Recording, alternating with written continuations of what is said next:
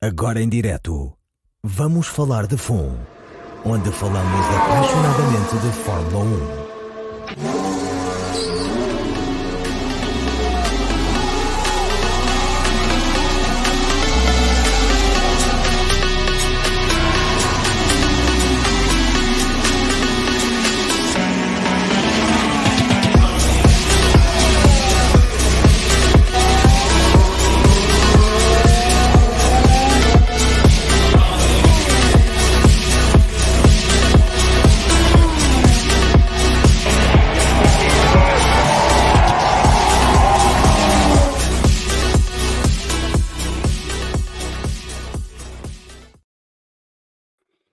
Olá, bem-vindos e bem-vindos a mais um Vamos Falar de FUN. Hoje num dia que para mim é triste para a Fórmula 1, mas isso não há parte, depois falamos mais à frente. Queria começar, como sempre, por agradecer às nossas e aos nossos patronos que apoiam o podcast em patreon.com/bff1. Somos cada vez mais lá e, portanto, isso é muito bom e muito importante para continuarmos a fazer crescer a nossa plataforma de podcast, e já são muitos, e além do trabalho que dá, também tem custos associados. Portanto, quem puder ajudar, a partir de €1 por mês, já sabe. E depois, no dia 21 de fevereiro, vamos sortear entre as patronas e os patronos um chapéu autografado do Fernando Alonso e do Lance Stroll da Aston Martin. Portanto, se quiser entrar no sorteio também, patreon.com/bff1, escolher uma das categorias de apoio.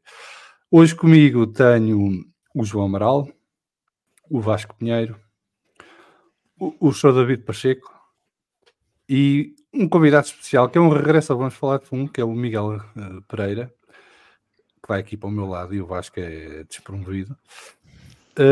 O Miguel, para quem não sabe, esteve no primeiro Uma Equipa, um Carro, um Piloto, sobre o Ayrton Senna. É verdade. Foi gravado em 2020, em outubro de 2020. E, portanto, é um regresso aqui à família do Vamos Falar de FUN por uma boa razão, que já lá vamos, mas antes só cumprimentar aqui o nosso Fórum TSF, que está aqui muito ativo já. Um abraço para o Miguel Pissarra, para o Luís Rodrigues, para o Carlos Lopes, para o Reginaldo Andrade, para o Rui Barbosa, para o Pedro Cachapuz, para o José Ricardo Matias, para o Guilherme Moreira e para todas e todos aqueles que se irão juntar ao longo da noite e que esperemos participem ativamente no chat. Mas hoje temos cá o Miguel e vamos aqui quebrar uma regra do podcast, porque aqui no podcast não se fala de futebol, mas hoje vamos falar de futebol, porque o Miguel acabou de publicar esta semana um livro que se chama Bring Me That Horizon, que é uma história, é a história do futebol português, da alma do futebol português, em que o Miguel viaja pelos vários clubes que fizeram história e que marcaram o futebol português e que nos conta muitos pormenores curiosos sobre isso mesmo. E melhor do que eu falar, porque ainda não li o livro, já o encomendei e depois o Miguel vai ter que me autografar, que já foi combinado. Temos aqui o Miguel para nos contar, então, mais sobre o livro, e Miguel aproveita também para dizer onde é que podemos todos adquirir uma cópia para nos deleitarmos a ler sobre a história do futebol português.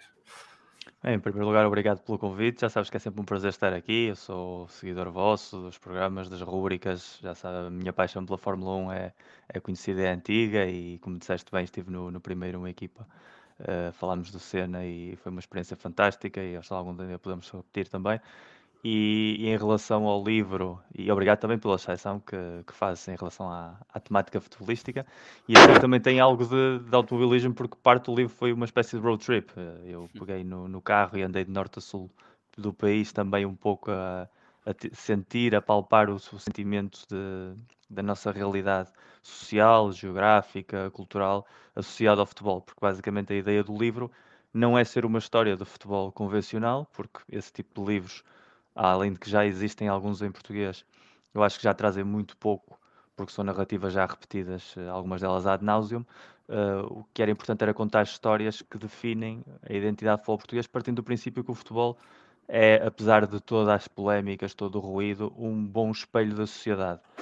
O facto de ser um desporto que começou como todos os outros e a partir dos anos 20 ganhou uma dimensão global que ainda hoje mantém, que foi provavelmente um dos primeiros esportes pioneiros a nível do negócio, que depois outras modalidades também souberam explorar e sempre teve um apelo, digamos, global, permite-nos também fazer esse espelho. E acho que Portugal, como país, como nação, como Estado, se vê muito representado no seu futebol e de certa maneira o futebol também representa coisas que são nossas, a nossa maneira de estar na sociedade, a nossa maneira de viver. Os clubes, a dimensão que têm os chamados três grandes em Portugal, reflete também um pouco a forma de ser do português, gosta de estar sempre associada a ganhadores. Não somos um país localista, não somos um país com uma cultura hipernacionalista como outros, onde as pessoas se aferram ao clube da terra, à identidade local. Gostamos de ganhar, gostamos de desfrutar, gostamos de estar com os amigos e, portanto, isso fez também, potenciou o êxito do futebol. Aliás, muito alimentada essa polaridade pelo ciclismo, que é uma coisa que pouca gente sabe, o papel fundamental que teve o ciclismo dos anos 30 até os anos 50, sobretudo, de fazer com que esses tais grandes, no caso o Sporting, o Benfica e o Porto, tivessem uma dimensão nacional. Porque andar pelas estradas do interior na altura, onde quase não passavam carros, porque era uma coisa restrita ainda à zona urbana, era a forma de ver essas camisolas vibrantes desses clubes através dos ciclistas. E isso depois trasladou muita dessa fidelidade e paixão ao mundo da bola. E o livro, sobretudo, que pode ser encontrado em Portugal na Bertrand e a nível mundial na Amazon, tanto a UK para quem está no Reino Unido e está em todas as livrarias e todos os distribuidores britânicos, porque o livro foi editado lá por uma editora inglesa, foi escrito originalmente em inglês. E em Espanha, por exemplo, está na Amazon.es e também está na Amazon Deutschland. Portanto, a nível europeu, a Amazon acaba por cuidar da rede de distribuição. E é sobretudo isso, é uma viagem que conta muitas histórias, como disseste bem, histórias de clubes, mas também histórias de adeptos, histórias do passado, histórias das cidades, das regiões, da parte cultural, fala de música, fala de televisão, fala de cinema, fala de gastronomia, fala de turismo, e isso tudo acaba por ser também uma história de Portugal e do Portugal dos últimos 50, 60, 70 anos. Muito bem. Eu gosto da parte da gastronomia, seduz-me bastante. Conta uma coisa, isto é uma pergunta muito pessoal. Falas do Beira-Mar? Sim, toco no Beira-Mar. E que parte da história do Beira-Mar é que fala? Sem dar muito spoiler. Os anos 90, porque desde a final da taça em 1992 até à final da taça em 99, o Beira-Mar obviamente que é... Aliás, há um capítulo dedicado a equipas grandes que não estão a viver o seu melhor momento. Equipas que em algum momento da história tiveram um impacto muito grande no futebol português e na sociedade portuguesa. Casos do Beira-Mar, casos da Académica de Coimbra, Casa Pia, que agora voltou, mas passou durante muito tempo pelas ruas da Amargura, casos de Salgueiros, de Espinho. São clubes Despertaste que aí a fazem atenção parte... do João Amaral, já está aí desperto, Académica de Coimbra. É lá. Capítulo 13º, eu sei que está no capítulo 13º. Eu li a sinopse do livro com atenção. Exatamente, chama-se Alive and Kicking e é basicamente um pouco dar a conhecer, porque vamos entender uma coisa, o livro é para o mercado global, é também o primeiro livro sobre futebol português para o mundo. A nossa literatura desportiva é extremamente escassa, nós não somos um país que gosta de desporto, acho que todos nós temos mais ou menos essa percepção, gostamos de futebol porque gostamos de ganhar mais até do que futebol, eu diria. Mas não temos uma cultura desportiva e não temos uma cultura literária muito forte neste país, lamentavelmente, e isso ultrapassa inclusive a dimensão do futebol. E o pouco que temos é muito focado nos clubes grandes e nas grandes individualidades, chama-se Eusébio, Mourinho, Cristiano Ronaldo, e são livros muito, digamos, oficialistas. Portanto, este livro em Portugal nunca poderia ser, porque as editoras nunca mostrariam interesse em saber mais sobre o Beira-Mar, sobre o Salgueiros, sobre o Belenenses, sobre o Boa Vista, porque isso não vende. Mas para o mercado global, Portugal é um país de exportação de talento.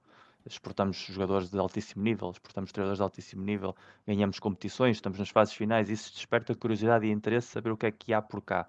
E foi isso que fez a Pitch, que é provavelmente a editora mais importante atualmente a nível de produção de livros desportivos no Reino Unido, gostar da ideia de ter um livro dedicado ao futebol português.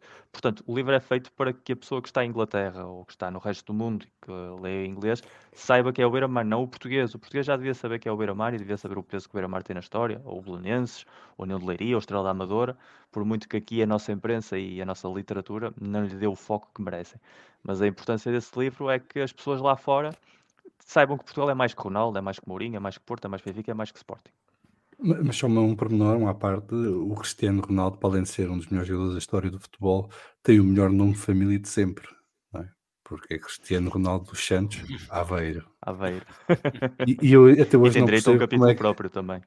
E até hoje não Cristiano percebo Ronaldo. como é que a É o Câmara Municipal de Aveiro não utilizou isso para Por uma promover a campanha de cidade. marketing, não é? Exatamente. Falta imaginação em Portugal. Muita. É surreal. Mas pronto, de certeza que queres fazer perguntas sobre a tua académica. Eu tenho, enfim, antes de mais agradecer-te o convite para estar aqui, agradecer ao Miguel o facto de ter escrito o livro que vou ler com gosto, também já o encomendei. O facto da Académica estar no capítulo 13 é agradável por um lado, porque gosto sempre de um livro de futebol que fala, quando tu aliás disseste que fala dos três grandes, tinha que falar da Académica, não é? Porque alguns são mais recentes e têm ganho alguma coisa, mas a Académica é mais antiga, tem mais história. Infelizmente é um bocadinho como a Fórmula 1, vai viver de mais de história do que propriamente das glórias atuais. E por isso está no capítulo 13º, porque estamos a passar uma maré que não é de azar, é de azar autoconstruído. Mas enfim, foi preciso, eu tenho dito aos meus amigos e a alguns companheiros de infortúnio que é preciso a Académica descer à terceira divisão para ganharmos tantos jogos como ganhámos este ano. Isso é bom, portanto, por mim, enfim, na terceira divisão sempre não, mas consigo ver os jogos de borla no canal 11 e no YouTube, passa a publicidade e fico contente. Mas, enfim, vou ler com gosto o que escrever sobre a Académica com esse contexto que acabaste de me dar, que eu também já conhecia, que é explicar o que é o futebol nacional para o estrangeiro. Portanto, não vou à espera de encontrar alguns segredos que já sei sobre a Académica, porque a acompanho desde que nasci por infortúnio, mas é assim, não se escolhe, ela é que nos escolhe a nós. Mas vou ler para ver essa apresentação que fazes da Académica e que me faz lembrar uma história gira. Há mais de 10 anos, em vez de fazer perguntas, contei esta história. Estava num curso profissional em Madrid, com gente de toda a América Latina. E, portanto, tinha gente dos países todos, desde a América Central até a América Latina. E dei-me francamente bem com 2 colegas uruguaios, um dos quais era vice-presidente da Federação Uruguaia de Futebol. O que até foi interessante porque conseguimos ir ver um jogo do Atlético de Madrid ao Vicente Calderón, não a este estádio, porque isto já foi há 10 anos. Quando lhe perguntei se conhecia alguma coisa de futebol português, disse-me, sim, claro, com certeza, o Benfica, o Sporting, o Porto, as coisas habituais. E tudo qual dos três é que és? Eu disse, bem, eu sou do melhor de todos, sou da Académica. E ele olhou para mim e disse, jogam de preto, são estudantes. Eu disse, ok, porreiro, está feito, quer dizer, temos fama.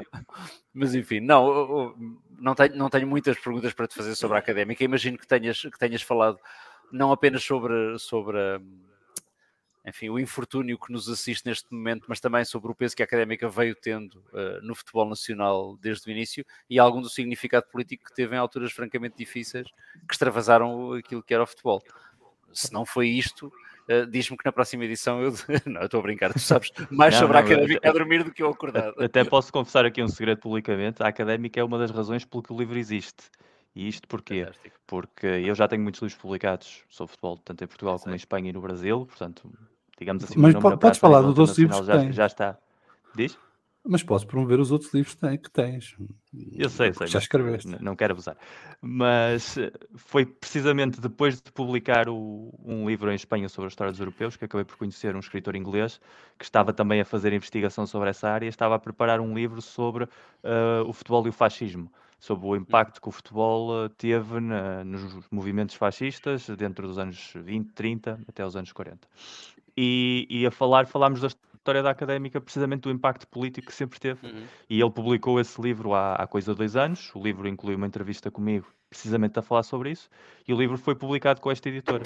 E foi precisamente por causa desse livro ter saído, publicado pela editora com a história da Académica, que a editora achou que podia ser muito interessante expandir isso e falar sobre o futebol português em geral. Portanto, de certa maneira, a Académica foi o pontapé de saída para isso.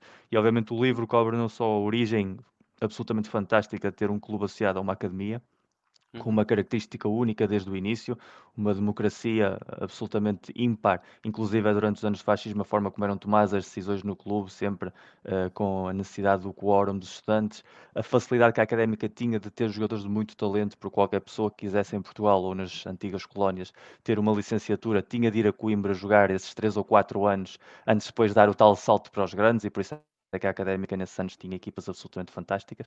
Obviamente depois cobra a mítica final do Jamor, mas também as finais anteriores, a crise estudantil de 62, e depois desemboca assim digamos assim, eu chamo-lhe a separação de dois gêmeos siameses, teres a academia e a académica separados hoje em dia, quando realmente a identidade é a mesma.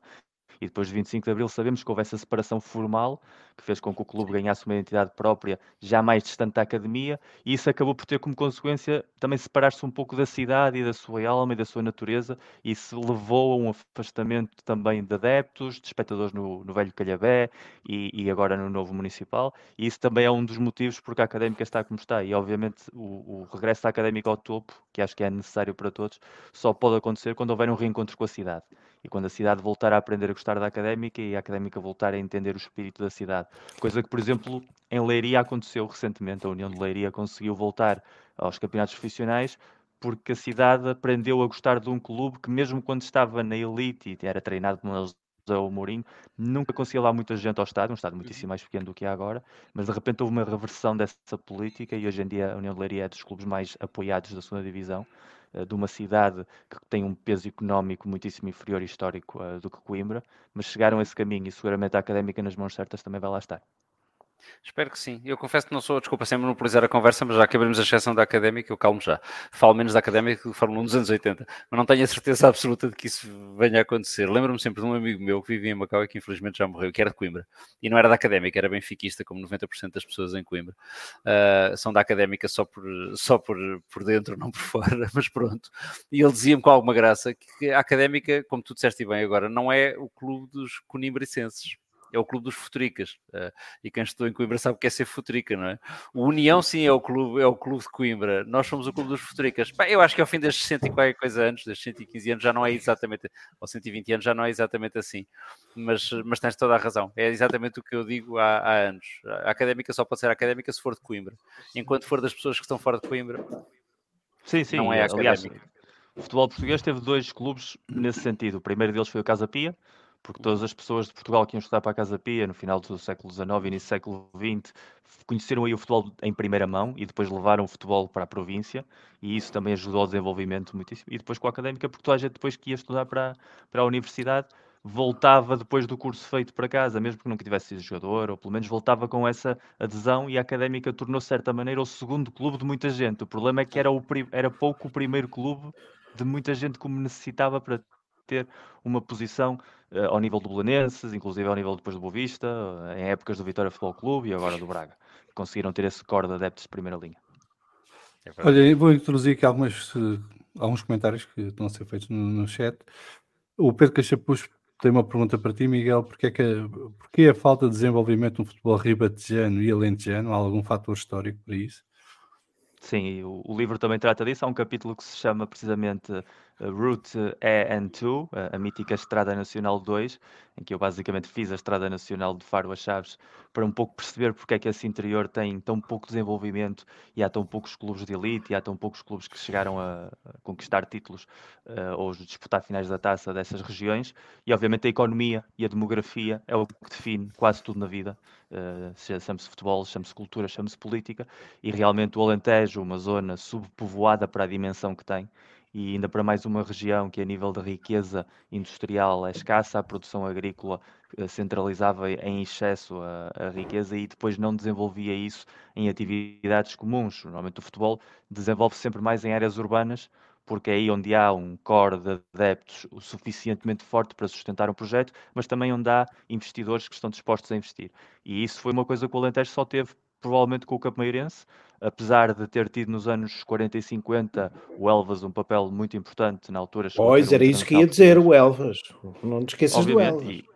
e o Patalino, que era um mito do futebol português, chegou o Real Madrid a querer contratá-lo antes de contratar o famoso Di Stefano, e ele recusou, preferiu jogar para Évora porque ir para Madrid significava estar longe da família, era o espírito português daquela altura, mas era um jogador de imensa qualidade e ir à seleção nacional sem jogar num grande Lisboa ou do Porto era algo só ao alcance dos elegidos. Os próprios clubes de Évora tiveram na primeira divisão nessa altura. O Ribatejo nunca teve uma presença muito forte, tirando a exceção do Alverca, se é que podemos considerar o Alverca ribatejano de corpo e alma, porque também é uma região que sofre do mesmo mal do Alentejo. E o Alentejo ainda por mais tem o problema da distância, que foi algo que também afetou zonas como Trás-os-Montes ou Algarve. Estamos a falar de um país que até chegar aos anos 90, a ligação por autoestrada resumia-se a Porto e Lisboa. As pessoas para se deslocarem tinham de se deslocar em estradas nacionais, muitas delas em condições absolutamente penosas. E isso fazia muito difícil que um clube que estivesse em Faro, ou em Évora, ou em Beja, ou em Chaves, ou na Guarda, ou em Castelo Branco, que sabia que se tinha de deslocar durante várias semanas ao ano as zonas da costa litoral, isso era um custo que os clubes não podiam suportar, o custo da gasolina, o custo do transporte, a falta de comodidade, inclusive para as equipas viajarem, a dificuldade de trazer adeptos consigo, adeptos que queriam ver as equipas jogar fora, era muito custoso e muito dificultoso. O Farense, por exemplo, nos anos 80, para ir jogar ao Minho, onde haviam 7 ou 8 equipas na primeira divisão, eram viagens de 8 horas de caminhoneta para cima e 8 horas de caminhoneta para baixo.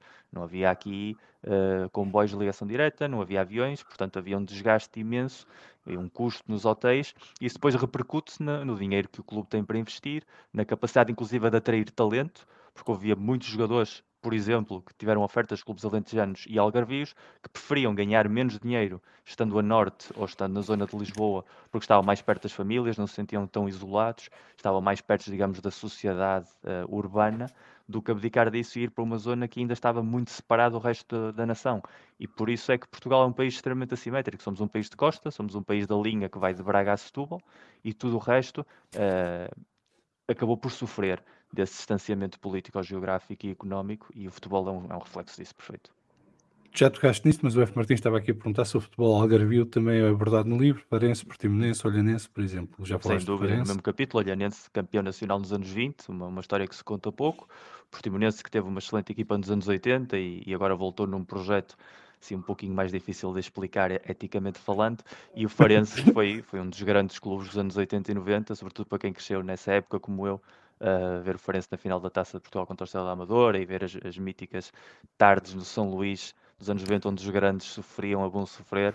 Obviamente que isso tinha de estar refletido no livro de alguma maneira. Inclusive fala-se do Algarve United, não sei se algum de vocês se lembra desse projeto, que foi um aborto de um empresário inglês que achava que havia tantos ingleses a viverem reformados no Algarve com dinheiro, que deveria-se criar um clube para eles apoiarem. E então criou o Algarve United e contratou o Paul Gascoigne como treinador. Exatamente. E aquilo começou nas distritais do Algarve, o objetivo era chegar à primeira divisão em 5 anos, o clube faliu ao final de 1. Foi um dos muitos exemplos. E nas de distritais, como... que é só gastos. E nos distritais. Portanto, isso foi um dos muitos exemplos de como houve sempre gente a tentar dinamizar clubes nas zonas do interior ou nas zonas extremas do país, tanto no extremo norte como no extremo sul, mas depois, mesmo havendo algo de dinheiro, nunca é suficiente para gerar a competitividade necessária para estar na elite, ano sim, ano também. Pacheco, Vasco, esteja à vontade para... Eu gostava de fazer uma pergunta ao Miguel, não se calhar tanto na perspectiva da história histórica que ele escreveu, e o Miguel já falou de alguma forma, já até contextualizou, mas gostava de pôr isto e com um bocadinho de experiência pessoal minha. Eu sou uma pessoa que sempre adorou futebol e que até há cerca de 5 anos era um fervoroso adepto de futebol. Se me perguntam se eu gosto de futebol hoje em dia, digo-vos que não tenho motivação nenhuma para ver um jogo de futebol. No meu caso, eu não consigo, de uma forma muito racional, identificar as razões pela qual deixei de gostar de futebol. Houve um evento, eu sou do Sporting, isso já o disse aqui várias vezes, e para mim houve um momento na história do Sporting, que o Sporting é um clube que tem vários momentos que marcam a vida dos sócios, não é? Para os mais antigos, que eu ainda me lembro bem disso, apesar de ser muito novo, foi quando o Jorge Gonçalves foi presidente, que foi um presidente desastroso, não é? Não, trouxe o Raikar, não jogou um jogo. Está bem, trouxe o Raikar para vestir camisola e ir-se embora, não é? Pronto, mas é irrelevante. E Negrete, não foi ele trouxe o Negrete também? Não, foi o Silas. Eu trouxe o Silas. Foi o Sousa Sintra que trouxe o Negrete, já não me lembrava. O Sousa Sintra foi outro presidente mítico do Sporting, mas o Careca, o não se pode dizer que fosse um mau presidente. Mas eu acho que o Sporting teve um segundo mau presidente a seguir ao Jorge Gonçalves, que foi o Bruno Carvalho. Não vamos entrar nessas conversas. Está bem, estou-te a dar a minha opinião, portanto agora ouves um Eu acho que o que lá está agora é pior do que ele, portanto... E nunca gostei do estilo do Bruno Carvalho, nunca gostei da forma como ele tentava pôr um bocadinho ao estilo do Pinto da Costa e do Porto e daquelas coisas, daquela agressividade. E independentemente de ter sido responsabilidade dele ou não aquele ataque na academia, o que é facto é que foi durante a altura do Bruno de Carvalho. E confesso que não consigo, repito, racionalizar isto de uma forma muito clara. Mas isso afastou-me totalmente do futebol. E deixei de ter motivação para ver futebol. Se me perguntam se eu gosto de jogar à bola, apesar de não o conseguir fazer, gosto. Gosto de ver bom futebol, mas não tenho paciência para ver futebol. E a pergunta que eu te faço, ou o comentário que te peço é, com certeza o futebol mudou muito, dos tempos e não estou a falar do jogo em si, não é disso que eu estou a falar. Grande parte do livro que escreveste tem a ver com aspectos sociais, de Sim. desenvolvimento do país, da modernidade, tudo isso. Mas como é que o futebol, o que mudou à volta do futebol, como por exemplo o facto de existirem não sei quantos programas de futebol por dia, nos vários canais de notícias, os próprios jornais de desporto continuam ainda a ser dos mais vendidos em Portugal, mas como é que estas coisas podem levar a um extremo? Não estou aqui a tentar encontrar uma explicação, mas como é que tu olhas para estas mudanças que o futebol tem, que depois pode fazer com que as pessoas também se afastem ou se desinteressem? Atenção, isto é um fenómeno que pode acontecer com o futebol, como Homem, pode faz a acontecer com a Fórmula 1. pergunta. Faz Não, a pergunta. eu Parece só aqueles quero um jornalistas de comentário. política, meu, que fazem uma pergunta, demora 10 minutos, para o outro gajo depois sim, Está não. bem, então, qual é o problema? Miguel, o teu comentário, como é que tu olhas para Eu para acho que esta tudo se situação? resume a uma palavra que é saturação. Eu acho que existe uma saturação emocional em relação ao futebol em Portugal. Eu acho que isso é transversal, acho que não é um problema só teu. Eu vou dar o meu exemplo. Eu não vejo programas de televisão associados a futebol, eu nego-me. Não entro nessa dinâmica, não é o que me interessa do futebol. É como tu dizias há pouco, futebol, a primeira coisa que eu gosto é de jogá-lo. Podendo, acho que qualquer pessoa que gosta de futebol vai sempre gostar mais de jogar futebol do que de ver futebol, porque no fundo aquilo que nos fez gostar de futebol foi o ato de jogar, a infância, andar atrás de uma bola, fazer amigos, jogar na rua, essa cultura que já se perdeu completamente pelas mudanças urbanas também, demográficas, sociais que estamos a sofrer, mas que foi a base de gerações e gerações de adeptos. Portanto, isso para mim é sempre muito mais interessante. Inclusive, se eu tenho a possibilidade de estar a jogar e estar a um jogo na televisão, eu prefiro ir jogar a não ver o jogo, porque acho que isso é mais importante, manter esse espírito que tu dizias bem. Depois, o ver o jogo em si, também há uma saturação da exposição do futebol. Nós todos crescemos numa época em que raramente havia futebol na televisão. Quando havia um jogo era uma festa, inclusive nos anos 80, quem tiver memória, não se sabia até a hora do início do jogo se o jogo ia ser dado na televisão. Era negociado até ao extremo, até porque os clubes tinham medo que se o jogo desse na televisão as pessoas não iam ao estádio, então tentavam negar a possibilidade das transmissões, e isso foi mudando e radicalmente mudou com a televisão por cabo, que foi o que escancarou definitivamente o futebol na televisão, a mudança dos horários, a mudança dos jogos deixarem de ser todos ao sábado e ao domingo, à hora pouco depois da hora do almoço, início da tarde, para passares a ter 10 franjas horárias diferentes para agradar aos patrocinadores. Isso, obviamente, para uma geração da qual eu ainda pertenço, que cresceu com uma dinâmica do que é que devia ser o futebol, um futebol em que o foco estava nos artistas, na espetacularidade, na diversão, na camaradagem, na rivalidade também, foi-se desviando para aquilo que a nossa sociedade também se está a desviar, que é o peso das redes sociais, o imediatismo, o espetáculo, o show-off, e isso o futebol dá pano para mangas porque permite entrar em todas as áreas de polémica que eu acho que servem também como um escape emocional para muita gente. Nós somos um país, lamentavelmente, que ainda temos um grau de iliteracia político, social muito grande, e, no entanto, o futebol serve de escape. Pessoas que não se manifestariam, se calhar, por questões políticas, questões sociais, encontram uma facilidade tremenda de o fazer com o mundo do futebol. E tudo aquilo que transvasa de negativo na sociedade acabam por refletir ali. E depois, obviamente, houve uma mudança de paradigma muito grande com o estilo de presidência de Pinto da Costa, e obviamente que isso também é tratado no livro, e que também teve no reflexo no Bruno de Carvalho no Sporting, no Valente Loureiro no Boa Vista, no Pimenta Machado no Guimarães, ou seja, uma série de pessoas que encontraram no futebol não só uma maneira de ascender politicamente e ganhar um peso social relevante, senão que entenderam que o futebol deve ser utilizado como uma arma, como um campo de batalha, e transferiram o conceito de rivalidade para o conceito de inimigo. E isso, obviamente, depois criou uma indústria em si mesma. E os jornais, depois as televisões, as redes sociais, simplesmente fazem eco disso. Não é um exclusivo nosso. Eu vivi em Espanha há muitos anos e lá a situação é exatamente similar entre os adeptos do Real Madrid, do Barcelona. A imprensa afeta ao Real Madrid considerada centralista, a imprensa afeta ao Barcelona considerada independentista, ou seja, em Itália também há diferenças culturais gigantescas e o futebol também reflete muito isso entre o Norte e o Sul.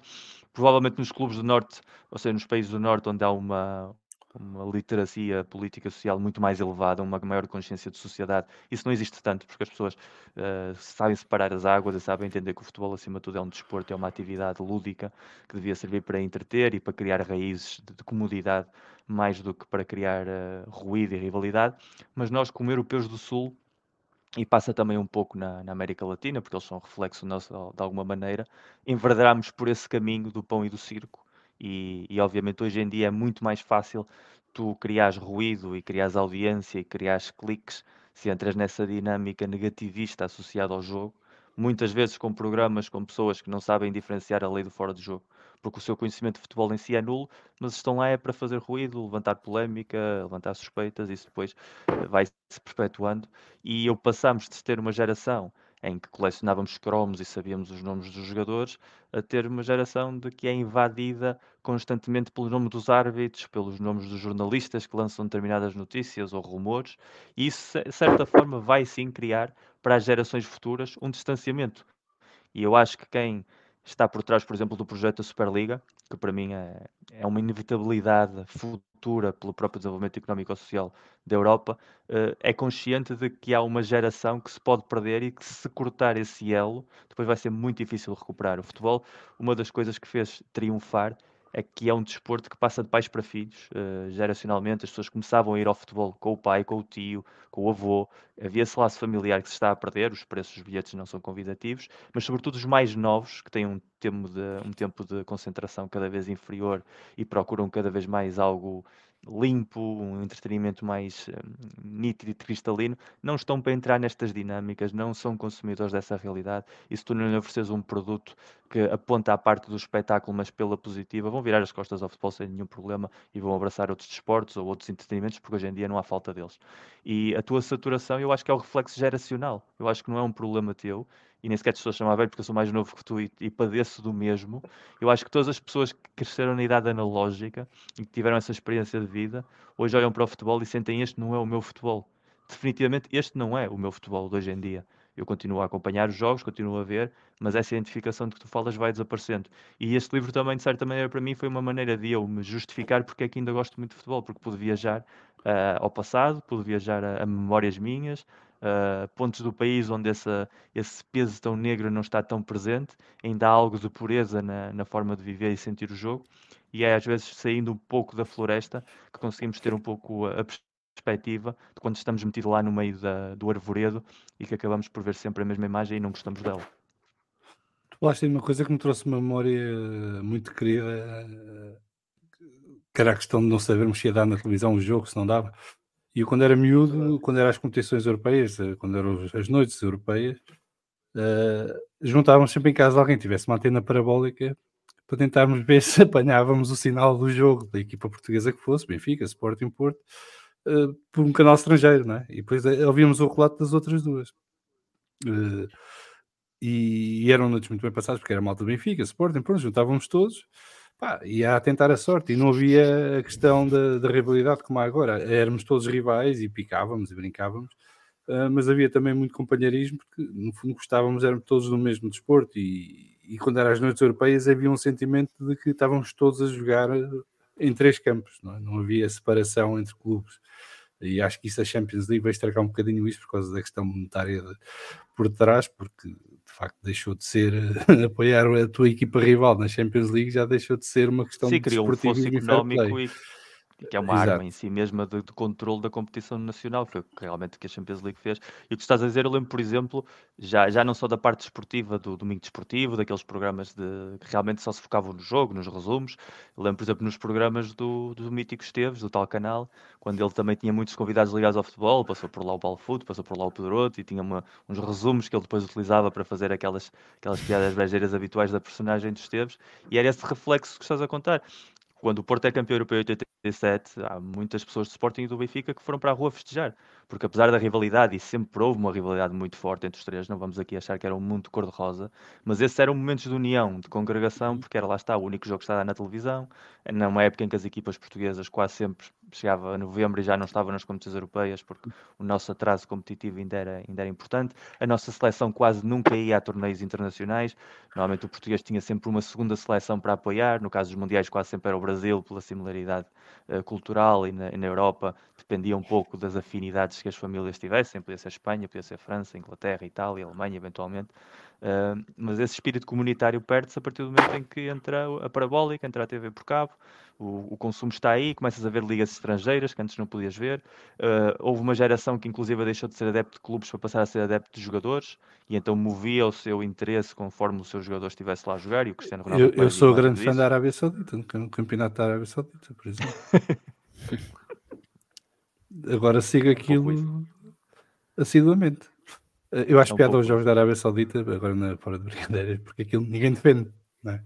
Então se querem ver golos de todos os jeitos e feitios, é ver aquilo. Mas acabando por rematar o que está a dizer o Vasco, e fazendo a ponte para o fumo, isso também já existe na Fórmula 1. A Netflix acabou por trazer essa mentalidade de guerrilha do futebol para a Fórmula 1, e esses ódios entre os seguidores do Hamilton e do Verstappen ou do Alonso e todas essas picardias que tu assistes nas redes, inclusive em alguns comentários, já replicam essa realidade e contaminam um desporto que há 6, 7, 8 anos não tinha nada disso. Tinha uma abordagem completamente diferente. Não era o espírito gentleman dos anos 60 e 70 e inclusive 80, mas tinha uma existência muito mais saudável do que aquela que vemos hoje em dia. E isso porque o futebol foi pioneiro nessa forma de viver o espetáculo, que depois vai contaminar os outros desportos da pior maneira possível, digamos assim. Eu quero ir aqui ao Fórum TCF, mas só dizer que uma das coisas que mudou com o Drive to Survive foi que acabou com a heterogeneidade dos adeptos de Fórmula 1. Porque a Fórmula 1, até há bem pouco tempo, era vivida de forma diferente, em países diferentes e em culturas diferentes, e também dentro dos próprios países, por classes sociais diferentes. E tu tinhas, todas as classes gostam de Fórmula 1, mas vias que em alguns países era a classe mais baixa que seguia a Fórmula 1 com mais atenção ou com mais afinco, por exemplo, na Alemanha. Noutros países era a classe mais alta, noutros países era a classe média. E tudo isso também já se perdeu, porque de facto o Drive to Survive veio homogeneizar a massa de adeptos da Fórmula 1 um bocadinho à força, com o rolo compressor. Mas isso já vamos falar mais à frente. Só ler então aqui os vários comentários já temos. Um abraço aqui ao Pedro Esmida, que nos cumprimenta, que veio assistir aos primeiros 15 minutos e que o resto fica para ser visto aos poucos. Ele demorou uma semana a ver o episódio anterior, portanto está a fazer o que é certo. Em vez de andar aí a queixar-se, os episódios são muito longos, muitas horas. Façam como o Pedro, dividem isto por segmentos e vão ouvindo todos os dias um bocadinho e enchem a semana. Não vos falta conteúdo. E diz ele boas conversas e viva o Verstappen. Isso, viva o Verstappen, deixa ao critério de cada um. Guilherme Moreira, acham que a Red Bull vai conseguir derrotar a Mercedes pelo terceiro ano consecutivo ou acham que a Mercedes ainda é uma real e enorme ameaça à atual hierarquia da Fórmula 1? Depois do dia 21 de fevereiro, de vermos os primeiros testes, a gente fala sobre isso.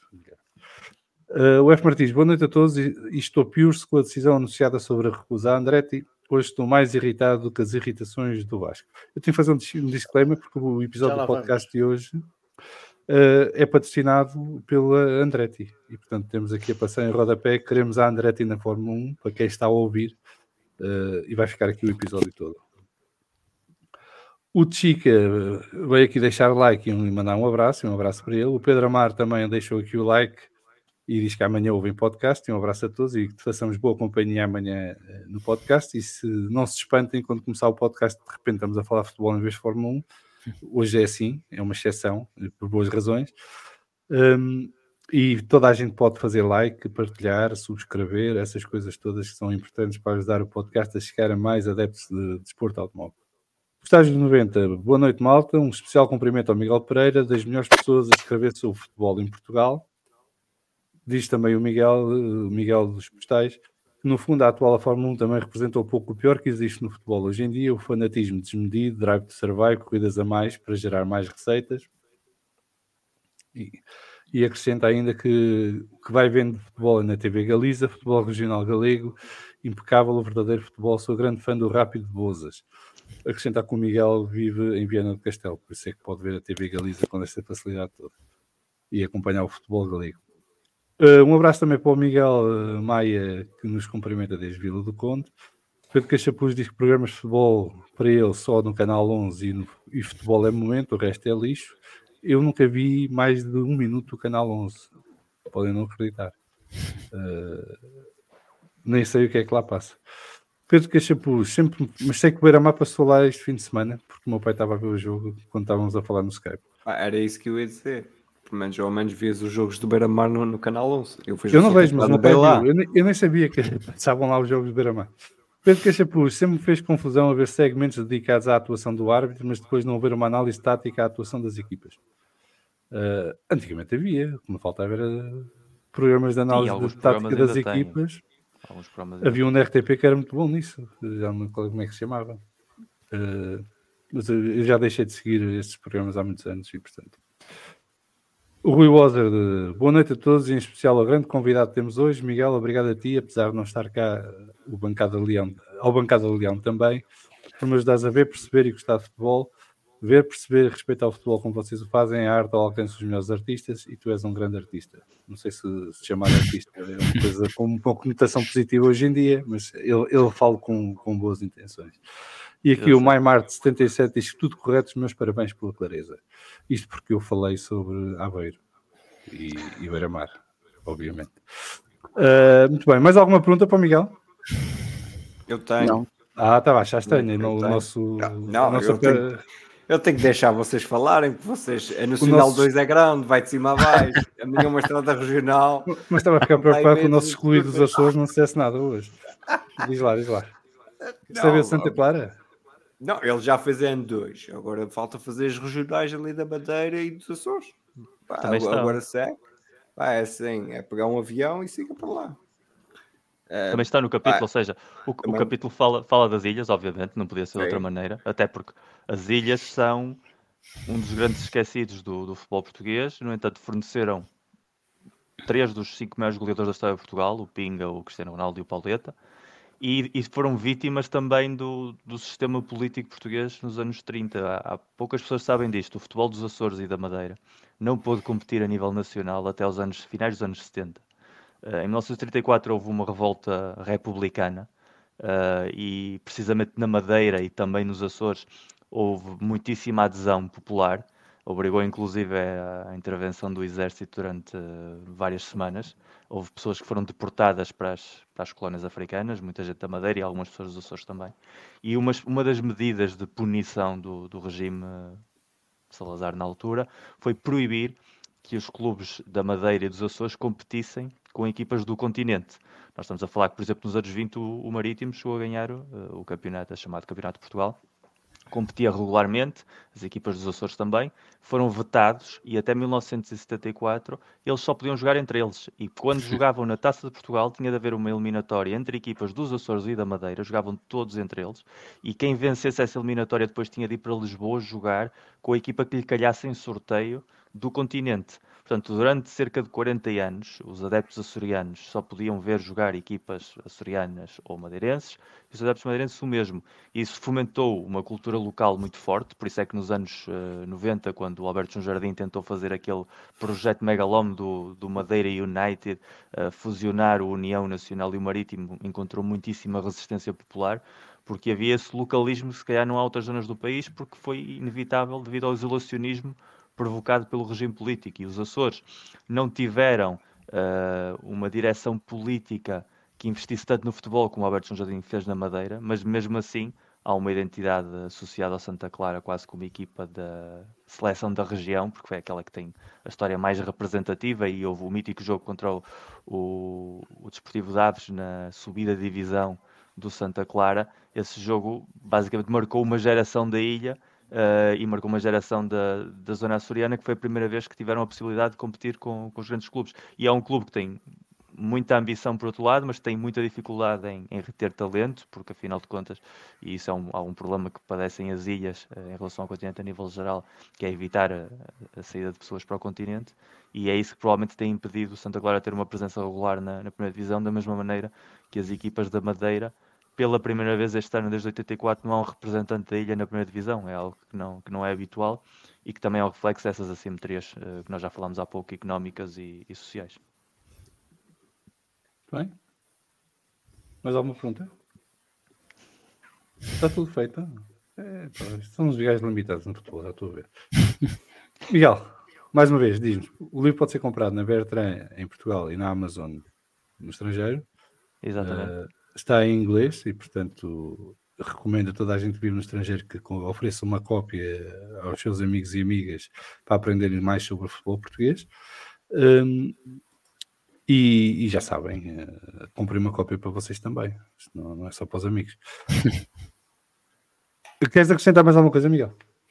Não, obviamente agradecer-vos o convite e é isso que eu te dizia há pouco, apesar de ser um livro sobre futebol, este ser um podcast de Fórmula 1, no fundo eu acho que é mais um livro sobre Portugal e o futebol é um pretexto. E portanto, quem queira saber um pouco mais até da nossa história, às vezes tão esquecida, e das nossas assimetrias, é um bom pretexto para chegar lá e provavelmente todos nós, mesmo que o futebol não seja o primeiro desporto de algumas pessoas, acaba por ter uma dimensão transversal, todos nós vamos encontrar em algum momento o livro referências que vão trazer memórias da nossa infância, juventude, adolescência, a idade adulta, e isso depois também tem sempre essa componente de nostalgia que é muito, às vezes, necessária também para nos positivar um pouco o dia. Muito bem. Pronto, está feita aqui a apresentação do livro Bring Me That Horizon, do Miguel Pereira. E podem ir à Bertrand ou então à Amazon e encontrarão lá o livro e podem fazer as vossas encomendas. E depois, se quiserem autógrafos, digam que a gente manda os livros todos para o Miguel autografar. Faz uma sessão de autógrafos com o Miguel virtual. Mandamos os livros e depois fazemos aqui um direto com o Miguel a mostrar o livro. Este é para não sei quem, é assinar. E que sejam muitos autógrafos. Vá. Muito bem, vamos continuar e vamos agora entrar na parte de desporto motorizado.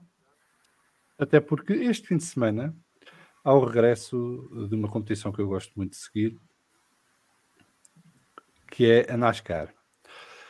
E, entretanto, antes disso, a NASCAR lançou esta semana uma série que é a Full Speed, que olha para os playoffs da NASCAR do ano passado e que segue vários pilotos. O piloto predominante é o Danny Hamlin, porque além de ser piloto é também proprietário da equipa 23XI, mas segue os finalistas do playoff da NASCAR, praticamente todos, e tudo numa perspectiva muito pessoal de cada um deles, sem grandes filtros, na primeira pessoa, tanto os pilotos como membros das equipas e mesmo os proprietários. E eu já vi os primeiros 4 episódios e recomendo vivamente que vejam. Não é um Drive to Survive. Há ali tiques de Drive to Survive na produção, na parte estética, na parte de montagem dos episódios e tudo mais, mas ao contrário do Drive to Survive não se encontra aqui nenhuma ficção. Portanto, segue a cronologia dos eventos como aconteceram na verdade. Usa muitas imagens das corridas e os comentários dos comentadores ajudam-me, David, da NBC, não é? Nos playoffs. Yep. Da NBC, os comentadores da NBC do momento das corridas, e portanto não é aqui como no Drive to Survive que puseram um gajo num estúdio e fingi que estava a comentar corridas em direto. E é um produto muito mais genuíno e que nos aproxima da NASCAR e tem uma grande vantagem em relação ao Drive to Survive, é que de facto quem vê vai começando a perceber o que é a NASCAR, porque eles vão explicando nos vários episódios tanto as regras como a lógica por trás dos vários momentos que estão a ser apresentados. E isso faz com que as pessoas consigam ir percebendo toda a história desportiva do que nos está a ser apresentado naquele momento. E portanto está aqui um bom ponto de entrada na NASCAR para quem não gosta ou que não conhece, e está aqui um bom documentário para quem gosta de NASCAR. Sim, Rui Rosa, te explicaram o sistema de pontos. David, mas este fim de semana, porque eu sei que tu ainda não viste o Full Speed, portanto não vou fazer spoilers, este fim de semana temos o regresso da NASCAR, porque temos o Clash em LA, que é uma corrida de exibição, mas que é já um primeiro momento para ver pilotos e carros e ter um gostinho das corridas, numa pista que não é exatamente muito normal, mas que parece uma praça de táxis a pista. Estão a ver aquelas praças de táxis no aeroporto? Tu tens que fazer referência, no meio. Faz referência que aquela pista foi onde o Carlos Lopes levou a medalha. Exatamente, foi o Carlos Lopes que ganhou a medalha de ouro da Maratona de 1984. No Estádio Olímpico de Los Angeles de 1984. É lá. A NASCAR corre lá, eles metem um asfaltozinho novo e andam lá às voltas e divertem-se um bocadinho. Como aquilo, como há pouco dizias, é uma corrida de exibição, aquilo não conta para nada. Ou seja, aquilo é espetáculo puro. tu tens várias corridas de poucas voltas. As primeiras corridas vão ter 25 voltas, depois há uma última chance de qualificação com 75 voltas, e a corrida no total, a corrida final, o main event, digamos assim, tem 150 voltas. Ou seja, aquilo é feito para ser consumido na hora, rapidamente. Pelo meio, tu tens um concerto entre os segmentos. Eu agora não sei quem é que vai atuar, porque ainda não vi, mas tens um concerto antes da corrida própria, digamos em si. A NASCAR primeiro nem tinha aberto as portas ao sábado, mas depois decidiu, depois de haver tantos adeptos reclamarem porque é que não podiam ir lá ao sábado ver aquelas pequenas corridas de qualificação e afins, abriram as portas, ninguém teve que pagar mais, quem já tinha bilhete pode ir lá no sábado ver o que é que se passa ali. Pronto, e aquilo é tudo um espetáculo montado para depois, se começar a época dita com a maior corrida que eles têm, ou seja, sendo americanos, aquilo começa logo com o maior evento do campeonato inteiro e depois vai tentando recriar esse maior evento. Eu também quero olhar, sabes que eu não vi, mas também não tem spoiler nenhum para mim, porque eu sei quem é que ganha no final o campeonato. Não fosse eu estar atento o ano passado, não é? Mas eu já vou vendo, e aquilo tem um dia de Netflix, e para mim que trabalho, digamos, durante o dia no meio de comunicação generalista, eu já vejo repercussões daquilo. Eu já tenho, digamos assim, encomendado um artigo para fazer da NASCAR. Ou seja, eu no meio de comunicação generalista português vou fazer um artigo sobre a NASCAR tentando pegar no embalo daquilo. Porque já hoje já me vieram a perguntar, olha, mas é isto, aquilo e aquilo que acontece naquilo, aquilo e aquele outro. E eu, ok, mas tu já viste NASCAR, conheces, sabes o que é, conheces alguém? Ah, não, eu nunca vi nada, eu vi que estava na Netflix e olha, vou ver, e vi que era corrida, eu gosto de ver Fórmula 1 lá de vez em quando, e fui ver, epá, estou a gostar daquilo, e isso para mim significa que quem fez aquilo fez um bom trabalho, e que pode chamar novas pessoas para viver aquilo. Se gostarem, ficam. Se não gostarem, pronto, não ficam. Passam, seguem o seu caminho e vão para outros desportos motorizados para a frente. O que não falta é desporto motorizado. Eu acho que se tem que experimentar. Eu acho que o Clash é uma boa oportunidade para isso.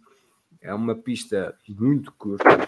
A NASCAR corre em várias pistas, algumas maiores, outras mais pequeninas, mas aquela pista curta, com os carros todos condensados e por vezes num horário acessível ao público norte-americano, não tão acessível ao público europeu, mas é daí que podem vir novos fãs. No facto até de estarem a correr em Los Angeles, só desde 2022 é que fazemos esse clash em Los Angeles, já foi uma tentativa da NASCAR de atrair um novo público, porque Los Angeles tem pouco ou nada de tradição de corridas. Automobilística é outra coisa, porque eles têm uma tradição, principalmente com a tradição mexicana, dos lowriders, e enfim, mas de desporto motorizado, pouco ou nada, e aquilo vai crescendo. Eu acho que para a Europa pode ser um ponto giro. Eu vi aí alguém, já não sei, acho que foi o F. Martins, dizia que não gosta de NASCAR, mas quando dizem que não gosta de NASCAR, eu tenho que sempre assumir, ok, tu viste 1, 2, 3, 4 corridas e pronto, não gostaste. Não, mas isso tens que responder assim. O que é que eu respondo aos estrangeiros que me dizem que não gostam de peixe? Não gostas de peixe porque nunca comeste peixe bem feito. Isso aí. Não gosto de NASCAR. Não gosto de NASCAR porque nunca vi uma corrida como deve ser da NASCAR. Tem que ver uma corrida como deve ser da NASCAR só depois é que sabe. E como os estrangeiros passam a gostar. O Clash é uma excelente introdução para quem quer ver de forma reduzida uma corrida. E o meu trabalho, o trabalho do meu colega enquanto comentadores e narradores da NASCAR em Portugal, principalmente no Clash, nós não estamos ali para dizer se 50 mil regras mudaram para o campeonato a seguir. Não, aquilo é uma exibição.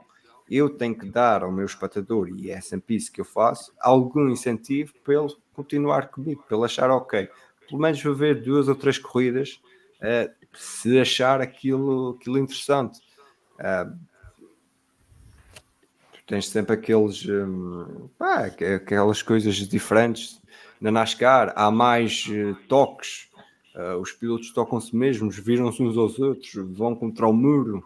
Há essa ação dentro de pista que tu não encontras, por exemplo, nas corridas dos Fórmulas ou em corridas de carros mais fraquinhos, digamos assim. E isso pode ser algo que a mim cativou-me quando comecei a ver, mas depois a NASCAR pega muito mais que isso. Se as Mas pessoas... basicamente, para quem nunca Diz. viu uma corrida de NASCAR a sério, não é o Clash, uma Daytona 500 ou uma outra, é uma corrida de resistência a 300 km/h continuamente, praticamente.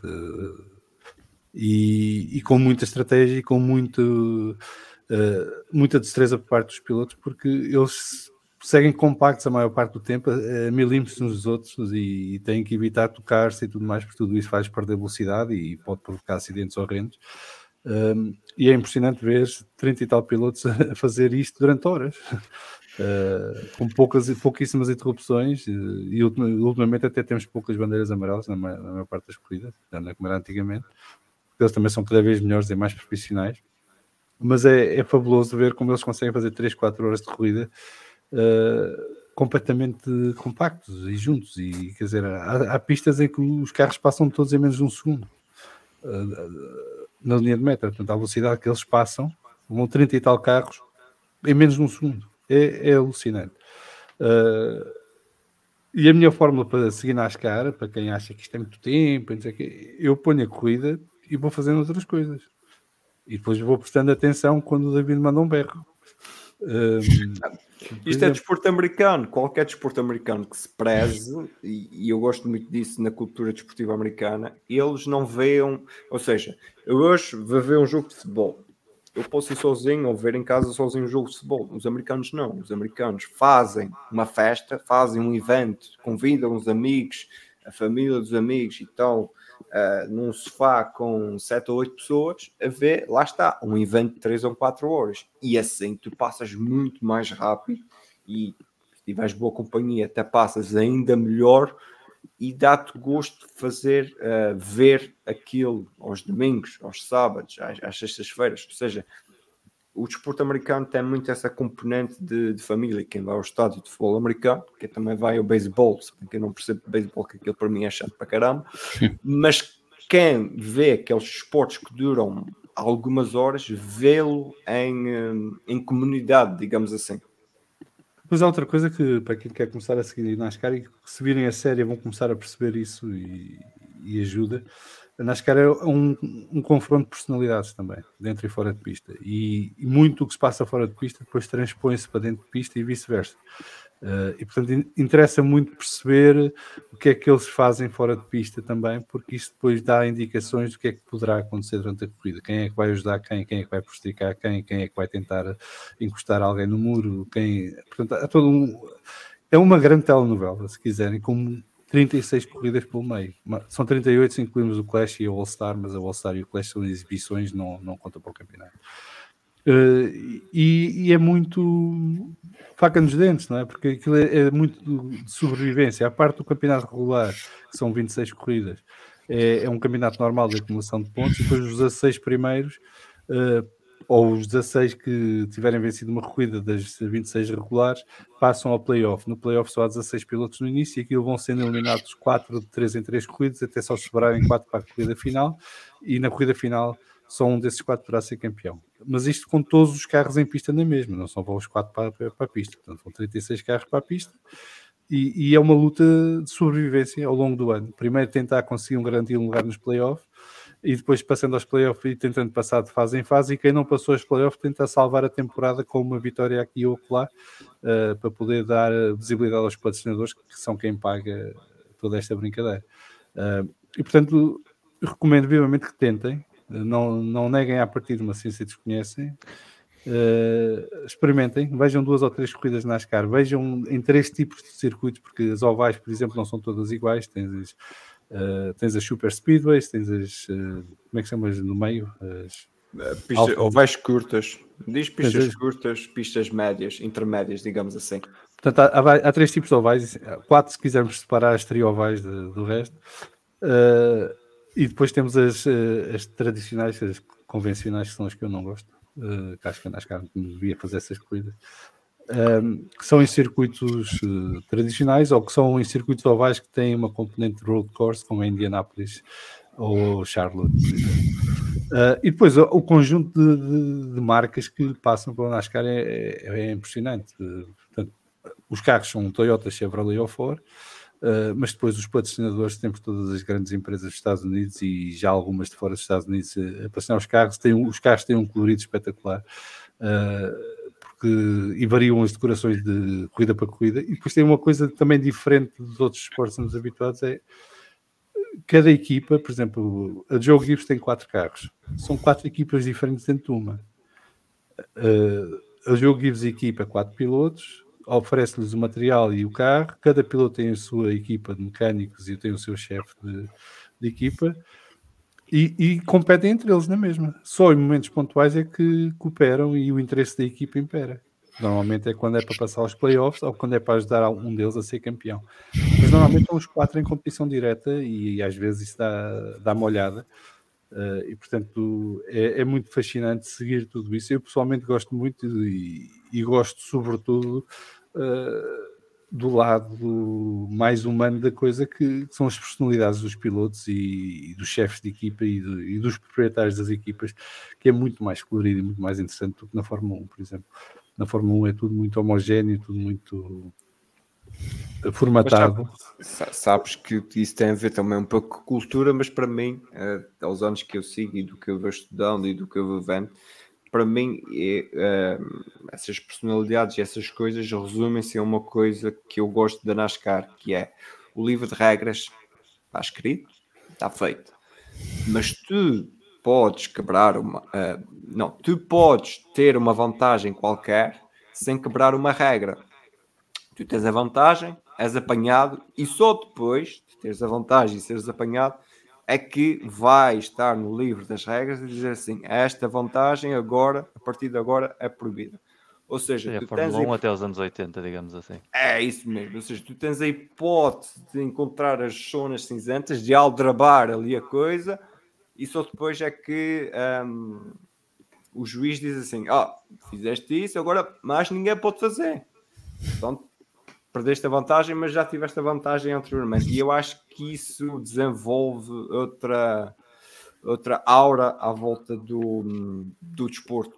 Hoje em dia é um pouco mais difícil com as novas regulamentações nos carros da Cup Series, mas tu ainda na Xfinity Series e na Truck Series, tu tiveste foi grandes desenvolvimentos, digamos assim, que acabaram depois no livro de regulamentos da Truck Series, de um piloto que teve uma vantagem imensa durante 6 semanas, metade do pelotão já sabia qual era a vantagem, a outra metade já desconfiava que a vantagem era aquela, mas a NASCAR só chegou 6 semanas depois a perceber qual era a vantagem e depois aí sim puniu o piloto, puniu a equipa e acrescentou no livro de regras que mais ninguém podia fazer aquilo. E a NASCAR tem outra coisa boa, que é ter um dos melhores filmes de corridas que foi feito, que é o Days of Thunder. Days of Thunder. E há muitos rumores que o segundo vem a caminho. Vamos ver. Ainda com o Tom Cruise. Tom Cruise está na equipa de produção. Logo vi. F. Martins, não sou fã da NASCAR, desculpem Salviano e David, mas tenho curiosidade de ver essa série. Não desculpo, F. Martins. Não desculpo. Primeiro porque não tenho que desculpar, tu fazes o que queres e gostas do que queres. E segundo, já devias ter idade para já ter experimentado NASCAR e passar a gostar, mas pronto, é a vida, é o que há. Mas experimenta, vais gostar e vê a série. Pedro Queixapuz, a Fórmula 1 podia fazer um clash, uma corrida de exibição numa cidade diferente todos os anos, assim não precisava de adicionar 3 circuitos citadinos por ano.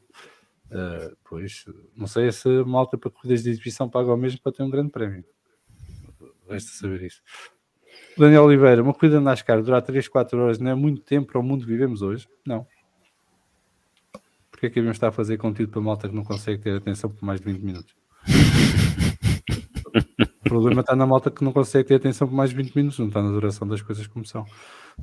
Eu sou contra a dumbificação, que é uma palavra fantástica que os ingleses inventaram. Sou contra a dumbification da population. Portanto, não aguenta mais 20 minutos sem treinar, passar a aguentar mais. E as corridas de NASCAR são corridas de resistência, portanto, olha, vais dizer que nas 24 horas não deviam ser 24 minutos? Que parecia a malta já seguia mais? Não, são 24 horas, é 24 horas. Na NASCAR são distâncias de milhas, 500 milhas, 400 milhas, 600 Aliás, milhas. o ter essa distância é parte da razão pela qual as corridas são interessantes. E são corridas de sobrevivência, portanto, tens de seguir com essa lógica. F. Martins, em PT, David, nem a margem de um clube as famílias podem ir. Desculpem, não resisti.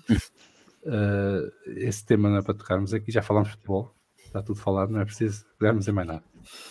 Diz F. Martins, gosto da parte em que vão colados ou para-choques do carro da frente. Lembro-me sempre as viagens na A2. Afinal, na NASCAR é só tugas a correr.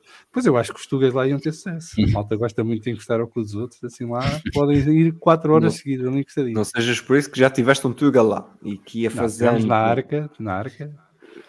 Hoje em dia faz parte, é sancionado pela NASCAR, portanto pode ser que correu nas corridas da NASCAR. Quem foi? Miguel Gomes. Foi um piloto que há uns anos passou pela Euronascar também. E não veio este, ele veio da NASCAR, não foi? Veio ao vosso podcast, veio da NASCAR, sim. O Pedro Caixapur está a dizer que em Daytona já começaram a redução. Este ano as Rolex 24 foram feitas em 23 horas e 58 minutos.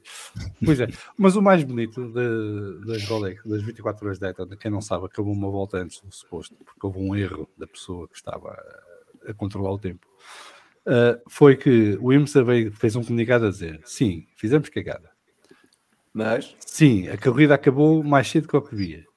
Sim, previmos isto, a cagada no regulamento e portanto estamos chaves. Isto é algo que a FIA tem que aprender, que é prever que vai fazer cagada no regulamento e assim salvaguardar-se logo. Eu pensei que tivesse sido uma das manas Williams a dar a bandeirada de xadrez, como aconteceu na Fórmula 1, que tivesse causado isso. Mas, se fosse o Tim Cook, ainda a corrida estava a decorrer agora, porque dar a bandeirada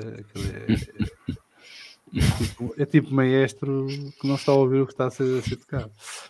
Muito bem, está feito. Qual é a novidade deste ano para o podcast da NASCAR? Conta-nos lá, David, rapidamente, para depois irmos então à Fórmula 1. Temos aqui clientes à espera. Hoje em dia, para 2024, não vamos ter todos os episódios em diretos, porque conjugar agendas nem sempre é muito fácil. Portanto, escolhemos X episódios para fazer em direto para o YouTube.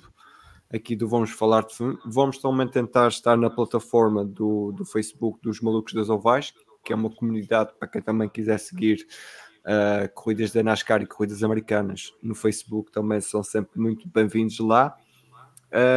O primeiro direto será antes da Daytona 500, ou seja, daqui a uns dias.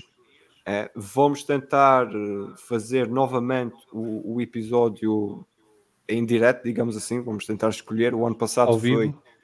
Ao vivo. Tivemos no Ciberis Café em Vila de Conde, o Miguel Maia, que já apareceu aí, passou lá. Também o Rui Barbosa teve lá, fez questão.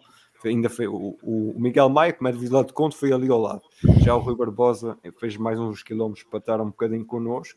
Vamos tentar fazer isso, tentar elevar um bocadinho o patamar. Vamos lá ver se resulta. Mas estas são as novidades mais marcantes. É tentar a plataforma Malucos dos Ovais, para quem quiser seguir a corridas de NASCAR, corridas americanas, passe por lá no Facebook. Episódios em diretos, lá está, um bocadinho mais desfasados, mas pontualmente e nos grandes acontecimentos estaremos lá. E depois eu, o Estradinha e o Miguel Bantes estaremos para comentar tudo o que houver, toda a telenovela, como o Salviano disse, da NASCAR e mais alguma coisa, se nos formos lembrando, porque aquilo não é só NASCAR, aquilo às vezes parece a TV Guia ou a TV 7 Dias, não, as tias Marias da NASCAR, que é o que o Estradinho costuma chamar. O Rui Barbosa está a dizer que lá estará outra vez, se fizerem ao vivo este ano. E o Daniel Oliveira está a dizer que não gosta do circuito da Roval de Daytona. Eu gosto. Um igual. Muito bem. Tu vais continuar a comentar este ano na Sport TV, não é? Vocês fazem já o Clash este fim de semana, certo? Uhum. E portanto depois fazem a época toda Xfinity e Trucks também? Sim. Pronto, então já sabem, Xfinity e Trucks. Xfinity é tipo a Fórmula 2 da NASCAR, Trucks é tipo a Fórmula 3, se quiserem, para ter uma referência mais europeia. e a Sport TV está a todas as provas. Muitos fins de semana vão perceberem as três, percebem que as da Xfinity acabam por ser as melhores corridas do fim de semana. Às vezes as Track, as da NASCAR Cup. Isso é porque vês poucas carrinhas. Ele dá-te uma hora que não está a jeito. Eu disse às vezes a Track, se faz favor. Okay? Estás a dizer isso porque costuma ser o Cristo lá às 3 da manhã de sexta-feira a comentar corridas para 10 gajos. Eu gosto daquilo. Eu acho que aquilo tem muita piada. Meteres putos novos e gajos com quase 50 anos a correr em ovais com carrinhas sem quase apoio aerodinâmico nenhum. Carrinhas de caixa aberta. Muito bem, está feito o plano à NASCAR. Vamos à Fórmula 1. O Miguel vai ter que se ausentar daqui a poucos minutos, portanto eu vou começar por ele. Miguel, como é que tu vês a Fórmula 1 na atualidade? Dá-nos a tua perspectiva sobre as coisas. Hoje não é o dia certo para falar sobre isso, se calhar, porque há aqui uma nuvem negra que paira sobre todo este episódio patrocinado pela Andretti na Fórmula 1. Mas eu sei que tu tens um olhar crítico sobre a Fórmula 1 e já falámos algumas vezes também sobre isso e gostava que partilhasse aqui a tua opinião sobre o estado da Fórmula 1 antes de saís do episódio de hoje. Essencialmente, eu sou um amante da Fórmula 1 desde muito pequenino. Considero-me um conhecedor bastante avançado da história da Fórmula 1 desde as origens, inclusive a Fórmula 1, digamos assim. Colecionador de miniaturas, escala 49, tenho mais de 200, vejo todos os grandes prémios quase sem falta. Agora, nos últimos anos, deixei de ver os grandes prémios de madrugada, mas desde os anos 90 que deve ter faltado a 10 grandes prémios em total. Portanto, a Fórmula 1 faz parte da minha paixão pelo desporto. E obviamente que nos últimos anos há 3 elementos que me fazem estar mais afastado emocionalmente com a Fórmula 1. Acho que, em primeiro lugar, a forma como as revoluções dos regulamentos foram condicionando cada vez mais a criatividade. Uma das coisas que fez da Fórmula 1 o que era a inovação e a independência que os diferentes construtores tinham para encontrar as melhores soluções para ganhar. E a standardização que a FIA obrigou às equipas, sobretudo a partir dos anos 90 e adiante, mas que nas últimas décadas tem sido gritante com a quantidade de limitações que se colocam, transformou a Fórmula 1 numa competição muito estanque a nível emocional.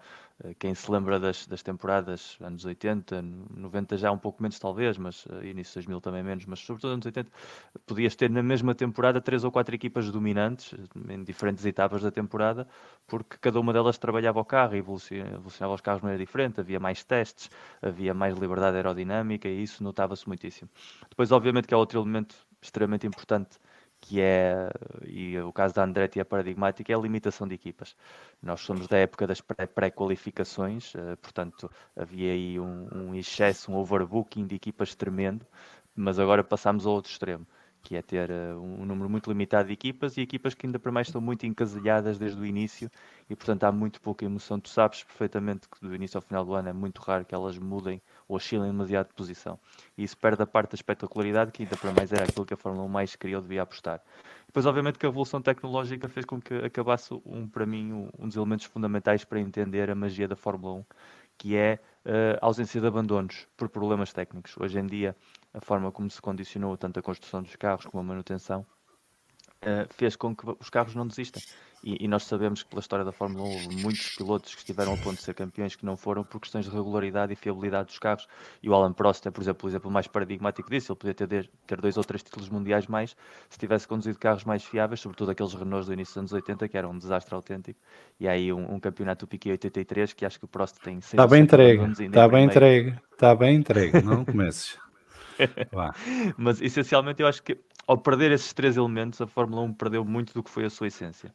E depois a partir daí o Drive to Survive trouxe uma legião gigantesca de novos adeptos e a SCP portanto também trazer seiva nova de tempos a tempos, mas acho que depois também espetacularizou demais a Fórmula 1 em algo que vai contra a sua base, que é ter pessoas dispostas a arriscar tudo para ganhar e a competir numa situação de risco máximo, digamos assim. Obviamente aqui quando o risco máximo não estamos a falar na triste realidade das mortes que se viviam em pista até aos anos 90. Estamos a falar de risco máximo no sentido de que não haja constantes penalizações por manobras, de que não se penalize certa agressividade saudável na condução e que tudo seja feito para quase não ofender digamos assim, os espectadores, para que tudo seja tudo muito direitinho, e isso acho que entra completamente em contradição com aquilo que fez da competição o que é. A Fórmula 1 sempre teve aquele atrativo de pilotos que, entre aspas, ou na altura nem sequer entre aspas, era real, estavam dispostos a morrer por ganhar, por conseguir aquele segundo extra,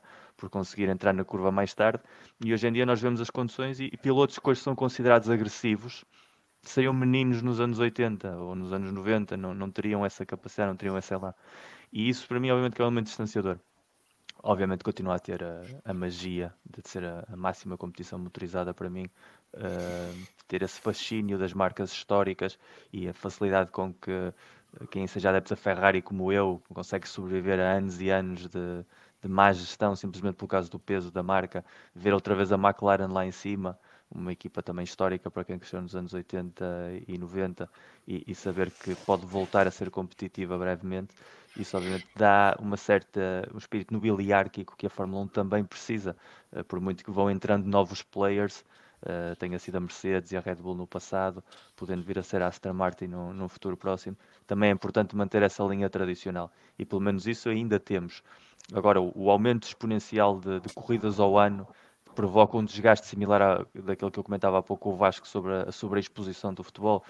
Queres fazer tantas corridas para fazeres tanto dinheiro que acabas por transformar o campeonato em algo mais monótono porque dá sempre aquela margem de recuperação aos favoritos.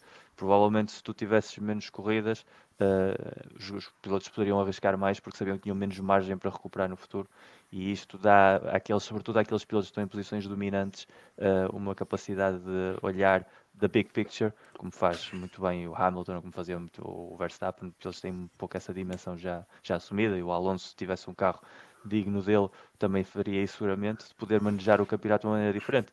Eu lembro, por exemplo, nos anos 60 e 70, os pilotos não sabiam quantas corridas ia haver no calendário, porque elas eram constantemente canceladas, ou alteradas, ou adicionadas, e portanto tu começavas a época, sabias que ias correr 5, 6 corridas mínimo, mas havia épocas que acabavam com 9, outras com 8, outras com 10. Nos anos 70, quando se começou a expandir e chegaram às 16 e 17, mesmo assim havia grandes prémios que eram cancelados durante o ano. E hoje em dia há uma sobreexposição que eu acho que isso também desgasta os pilotos, desgasta as escuderias e de certa forma faz o espetáculo um pouquinho mais monótono do que poderia ser. Muito bem. Muito obrigado por teres voltado ao Vamos Falar de Fórmula 1. Sabes que tens aqui a porta aberta sempre que quiseres e te apetecer falar de Fórmula 1 e também para te juntares a nós em alguns episódios de uma equipa, um carro, um piloto, que traz sempre muita informação Claro que sim. e muito Temos de conteúdo e uma combinar perspectiva diferente sobre as coisas. E portanto tens a porta aberta. Relembrar só que já está disponível o Bring Me That Horizon, o novo livro do Miguel sobre uma viagem à alma do futebol português, assim se traduz. O livro está em inglês, mas está disponível na Bertrand em Portugal e na Amazon por esse mundo fora. E está prometido que se comprarem depois mandam e o Miguel autografa em direto para vocês verem todas as cópias do livro. Muito obrigado, Miguel. Boa sorte com o livro, que corra pelo melhor, que seja um sucesso de vendas e continue com motivação para continuar a escrever cada vez mais livros. Espero que não só sobre Fórmula 1, eu sei que também gostavas de escrever de Fórmula 1 de futebol, sei que também gostavas de escrever sobre Fórmula 1 e espero que o faças. Porque... E vai acontecer algum dia, de certeza, porque é algo que eu quero mesmo muito fazer e provavelmente também seja em inglês. Já há conversas nesse sentido, vamos lá ver se algum dia acontece isso. E obrigado a ti, ao David, ao Vasco, ao João e a toda a gente que nos está a ouvir pela recepção, pelo apoio. E obviamente, quando for para falar de história de Fórmula 1, que sabes que é uma das minhas habilidades, conta comigo. Vou estar aqui, seja como espectador do outro lado, seja aqui contigo a falar desses pilotos, escuderias e nomes míticos da história deste desporto. Obrigado, Miguel. Um grande abraço e até breve. Um abraço muito grande. Obrigado. Um abraço. Um abraço. Nós vamos continuar agora entrar na Fórmula 1, só ajeitar aqui o nosso ecrã e vamos ao nosso... Antes de ir ao nosso colégio de comissários, falei aqui os dois comentários que chegaram. Miguel Gonçalves, boa noite da Box de Alcabides, passei só para desejar boas noites e ouvirei a partir da manhã. Quanto à FIA, só isto porque não te calhas. Miguel, primeiro um grande abraço para ti e para o nosso núcleo de Alcabides. Segundo, a FIA hoje o que não fez foi ficar calada. Quem falou foi a fome é que fez a asneira. Mas o sentimento está correto. E um abraço também ao Marcelo Magano, que se junta aqui a nós. Vamos então ao nosso Colégio de Comissários. Colégio de Comissários. As notícias da Fórmula 1 e o veredicto do nosso painel. Sem ação, incidente de corrida ou penalização. Eles decidem. Ora, pois muito bem, houve várias notícias esta semana, não começou hoje. Ao contrário do episódio anterior e do anterior a esse, em que havia pouco tema de conversa, hoje temos muitos. E vamos começar aqui pela renovação de Charles Leclerc. Foi então anunciado que Charles Leclerc e a Ferrari chegaram a um entendimento para estender a sua ligação num acordo multianual que se estima que vai até pelo menos 2028, há quem diga 2029. Mas a verdade é que vamos ter Charles Leclerc na Ferrari por muitos bons anos. E eu começo por ti, David. O que é que te parece esta renovação de Charles Leclerc? Penalização, sem ação ou incidente de corrida? Incidente de corrida, porque é bom para ele e bom para a Ferrari.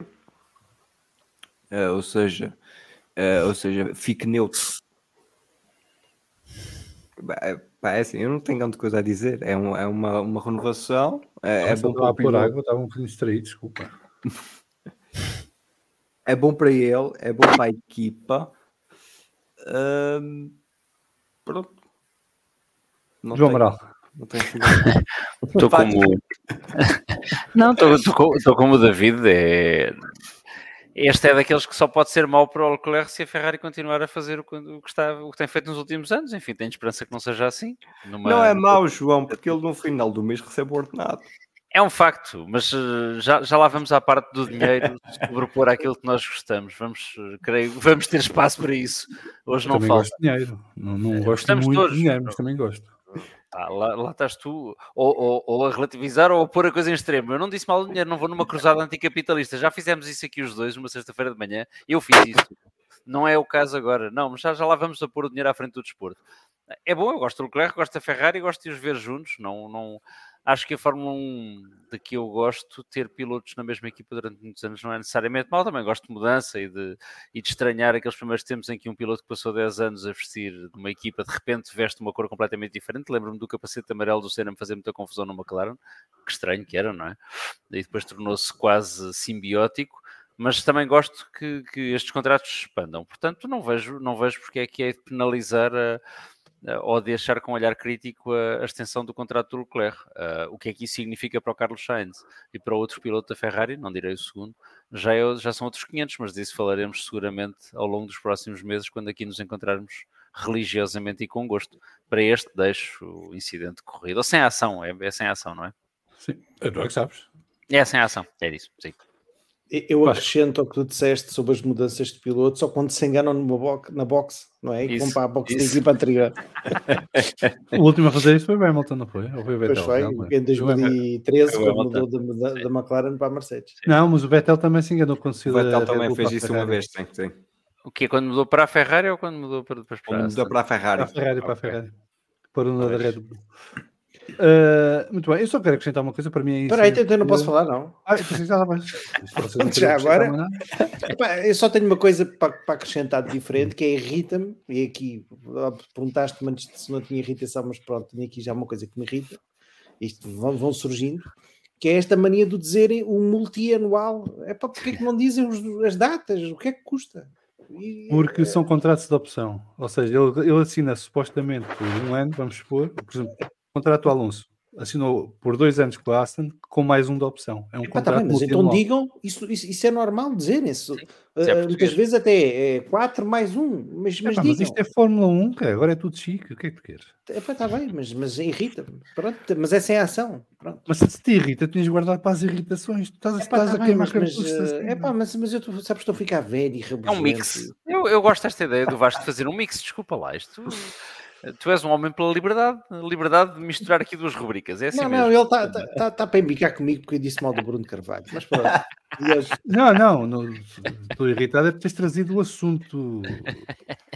Está bem, isso é um problema. Estava enterrado e esquecido, não era preciso lembrarmos da situação. E depois cada um terá a sua opinião sobre o que se passou. Eu acho que é incidente de corrida por uma simples razão. Acho que tanto Ferrari como Leclerc estavam sem outras opções, não é? Não havia exatamente uma equipa para acolher o Leclerc a breve trecho, porque me parece que a porta da Red Bull estaria fechada e ele precisava de um carro para 2025 porque os Mercedes estão tapados, e a Ferrari também não tinha quem ir buscar nesta altura que pudesse substituir o Charles Leclerc na equipa, ou pelo menos com a mesma qualidade e com a mesma tarimba do Charles. Portanto, acho que era inevitável. Agora a dúvida é, como diz aqui o Daniel Oliveira, como é que fica o Sainz nesta história toda? Os rumores indicam que a coisa está complicada. E portanto vamos ver nas próximas semanas se alguma coisa se decidirá. A sensação que me dá é que ao ritmo que isto vai até ao início do campeonato vamos ter mais anúncios de renovações ou inclusive alguma transferência assim meio bomba. Dá-me a sensação que a maior parte dos pilotos querem resolver a vida deles antes de arrancar o campeonato, e podemos ter aqui outro momento Covid de 2020 em que há um gajo que é despedido sem saber porque o outro anuncia que vai para o lugar dele. Continuando, outra novidade da semana passada é que Lando Norris renovou com a McLaren. O Lando Norris de facto era um que estava na berlinda porque se falava muito, e era verídico, de uma abordagem da Red Bull para o Lando se juntar à equipa a partir do próximo ano, substituindo Sérgio Pérez. E o próprio Lando Norris abordou esse assunto indiretamente na apresentação da renovação e depois naquela entrevista que deu, e já vamos falar disso a seguir. Mas parece boa jogada para o Lando e para a McLaren, João? São perguntas diferentes. Se é uma boa jogada ou como é que classifico no colégio de comissários, não é? Se é uma boa jogada, pegando no teu argumento, não há muito para onde ir, e tenho a sensação que estamos sempre a falar da Andretti e do que soubemos hoje, porque isto é um circuito fechado, não é? É um organismo fechado. Sim, é capaz de ser uma boa. A McLaren continua a subir de rendimento. Ele saberá melhor do que nós quais são os planos para 2024 e anos seguintes. Ele conhece a equipa técnica, portanto, se assina, não é só porque lhe pagam bem, David disse isso, e isso é uma parte essencial na assinatura de qualquer contrato, diria eu, é a contrapartida financeira, mas também tem perspectivas de não ser um piloto que se arrasta lá por trás. Portanto, se é uma boa jogada, sim. A McLaren, no mercado de pilotos atual, mais uma vez é um circuito mais ou menos fechado, não estou a ver muitos pilotos da GP2 a passarem, ou da Fórmula 2, desculpem, eu sou um gajo antiquado, da Fórmula 2 a passarem para a Fórmula 1 e a trazerem assim grande excitação. O último foi o Oscar Piastri, e esse também já está na McLaren. É uma boa jogada para ambas as partes. Se é um incidente de corrida, nenhuma ação ou penalização, bem, aqui não diria nenhuma ação, aqui diria que é um incidente de corrida pelas razões que tu aduziste em relação ao Leclerc. Eu acho que no Leclerc e na Ferrari não é só deixarem-se ficar porque não há alternativa. Há uma ligação forte entre ambos, que também há, obviamente, no caso do Norris e da McLaren, mas, enfim, por muito que a McLaren seja uma das duas equipas históricas da Fórmula 1, a Ferrari é mais ainda. Eu acho que aqui a grande diferença é que o Lando tinha para onde se quisesse. Talvez, mas eu não quero... estava tapado. Mas isto é difícil, tu fazes-nos um exercício extraordinariamente complicado e bem, é assim mesmo, se isto fosse para fácil não era para nós. É que a seguir tens um ponto a seguir que é isso. A seguir é o Norris acha que ir para a Red Bull com o Max seria um erro, já vou falar disso, agora estou a falar só desta parte, portanto eu aqui maniatado neste espacinho que me deste para comentar só esta parte. Mas é um ditador, está armado em ditador. Quando saltar para o próximo tema do Colégio de Comissários... Queres democracia no podcast, faz outro. Não quero. Temos uma plataforma, estás à vontade. Nós gostamos muito do sistema ditatorial. Senhor Reitor, isto é a minha exposição de motivos. É apenas isso. É uma declaração de voto. É uma declaração de voto. Mas tu podes qualificar uma má decisão do Lando sem entrarmos no assunto que vamos falar a seguir. Mas eu não acho, vamos ver, eu não acho que seja uma má decisão do Lando. A seguir, direi o que quero dizer a seguir sobre a outra parte. Aqui não acho que seja uma má decisão. Acho que é, porventura, com os dados que ele tinha em cima da mesa, a melhor decisão. Mas aqui sim, mais do que no caso do Leclerc e do Ferrari, parece-me falta de opção. Não porque ele não tivesse para onde ir, eu sei que isso parece ilógico, ele tinha para onde ir, mas de todas as opções que tinha, esta é a que lhe garante. Ser um peixe grande num lago mais pequeno, é o único peixe para já, eu acho, já disse isso aqui, direi outra vez, que aquilo entre ele e o Piastri vai azedar, se não azedou já, mas não é uma certeza absoluta de que vai ter que chegar a uma estaca zero e enfrentar de novo um tipo que é rei senhor em sua casa e, portanto, não vai provavelmente ser convidado para jantar em casa de um amigo para depois ter que acabar a arrumar a cozinha, que era o que aconteceria na Red Bull. Já lá vamos. Na McLaren é ele o Max Verstappen. Portanto, está certo. Pagam-lhe o que ele quer, a equipa tem perspectiva de crescimento, incidente de corrida. Volto a dizer, no caso do Leclerc, acho que há um bocadinho mais do que isso, há um bocadinho mais emocional, uma ligação um bocadinho mais emocional que aqui não existe. E deixo o resto para o próximo ponto e para tu perguntares ao Vasco e ao David o que é que eles acham. Já lá vamos, vou só aqui ao nosso chat no instante. Um abraço ao Fernando Ferreira, que se juntou a nós e que só se conseguiu juntar aqui há uns minutos atrás. Bem-vindo. O que importa é que estás cá. Um abraço também ao João Neto, o nosso espião de Colónia, agora já não é de Brackley. O Daniel Oliveira diz que a equipa que ganha não mexe. Obviamente, a falar da McLaren. Ganhar ainda não ganhou, mas sim. O SR diz que a ligação entre o Norris e a McLaren é a mesma que o Leclerc e a Ferrari, até estão na mesma equipa, ao mesmo tempo, no mesmo número de anos, e que eu sou um ditador benevolente. Pronto, ao menos sou benevolente. Isso é assim que se dá graxa às pessoas, não é? És um ditador. Não, és um ditador benevolente. E assim já como. Daniel Oliveira, quem quer ir para a Red Bull com o Max no carro ao lado? O Tiago Martins, olá, boa noite. Um abraço para o Luís. Vasco. Diga. Lando Norris e McLaren. Este também é multianual, eles disseram a duração de contrato, já não lembro. Pois, também ia dizer isso. É multianual, é outro. E aqui é quanto? Essa ideia. Deve ser o mesmo do Luchar, deve ser. Aliás, este é uma extensão de um contrato que já tinha sido renovado há pouco tempo. Portanto, nem sequer é a mesma situação do Charles. O Lando não estava, enfim, no final do contrato. Tinha contrato até 2025 ou 2026 e agora estenderam o contrato. Deixa-me só dizer uma coisa um bocadinho diferente do que disse o João Amaral, que é ele também se calhar não tinha muito para onde ir, não é? O Norris não tinha perspectiva de ir para algum sítio diferente que não a McLaren. A McLaren neste momento se calhar continua a ser a coisa mais interessante que em termos de opção de carreira. Se calhar mais para a frente, e eu concordo quando vocês dizem que as coisas entre o Piastri e o Norris vão azedar, de certeza. Aquilo mais cedo ou mais tarde vai dar faísca. Portanto, acho que, quer dizer, mas é uma opção que me parece razoável. Agora, o Norris acho que tem noção que nunca vai ganhar campeonatos na McLaren. E ao prolongar um contrato cada vez os anos vão passando e à medida que ele vai ficando na McLaren, apesar de neste momento não ter uma opção válida de sair, também se calhar começa a definir o que pode ser a sua carreira dele para o futuro, não é? Porque... E convém lembrar que a McLaren vai ser a equipa cliente a partir de 2026, portanto vai ser das 3 equipas clientes da Fórmula 1, enquanto que as outras vão ser todas as equipas oficiais. Mas não é já hoje em dia uma equipa cliente? Desculpa, não é isso, mas em 2026 vais ter 6 ou 7 equipas que são equipas de fábrica.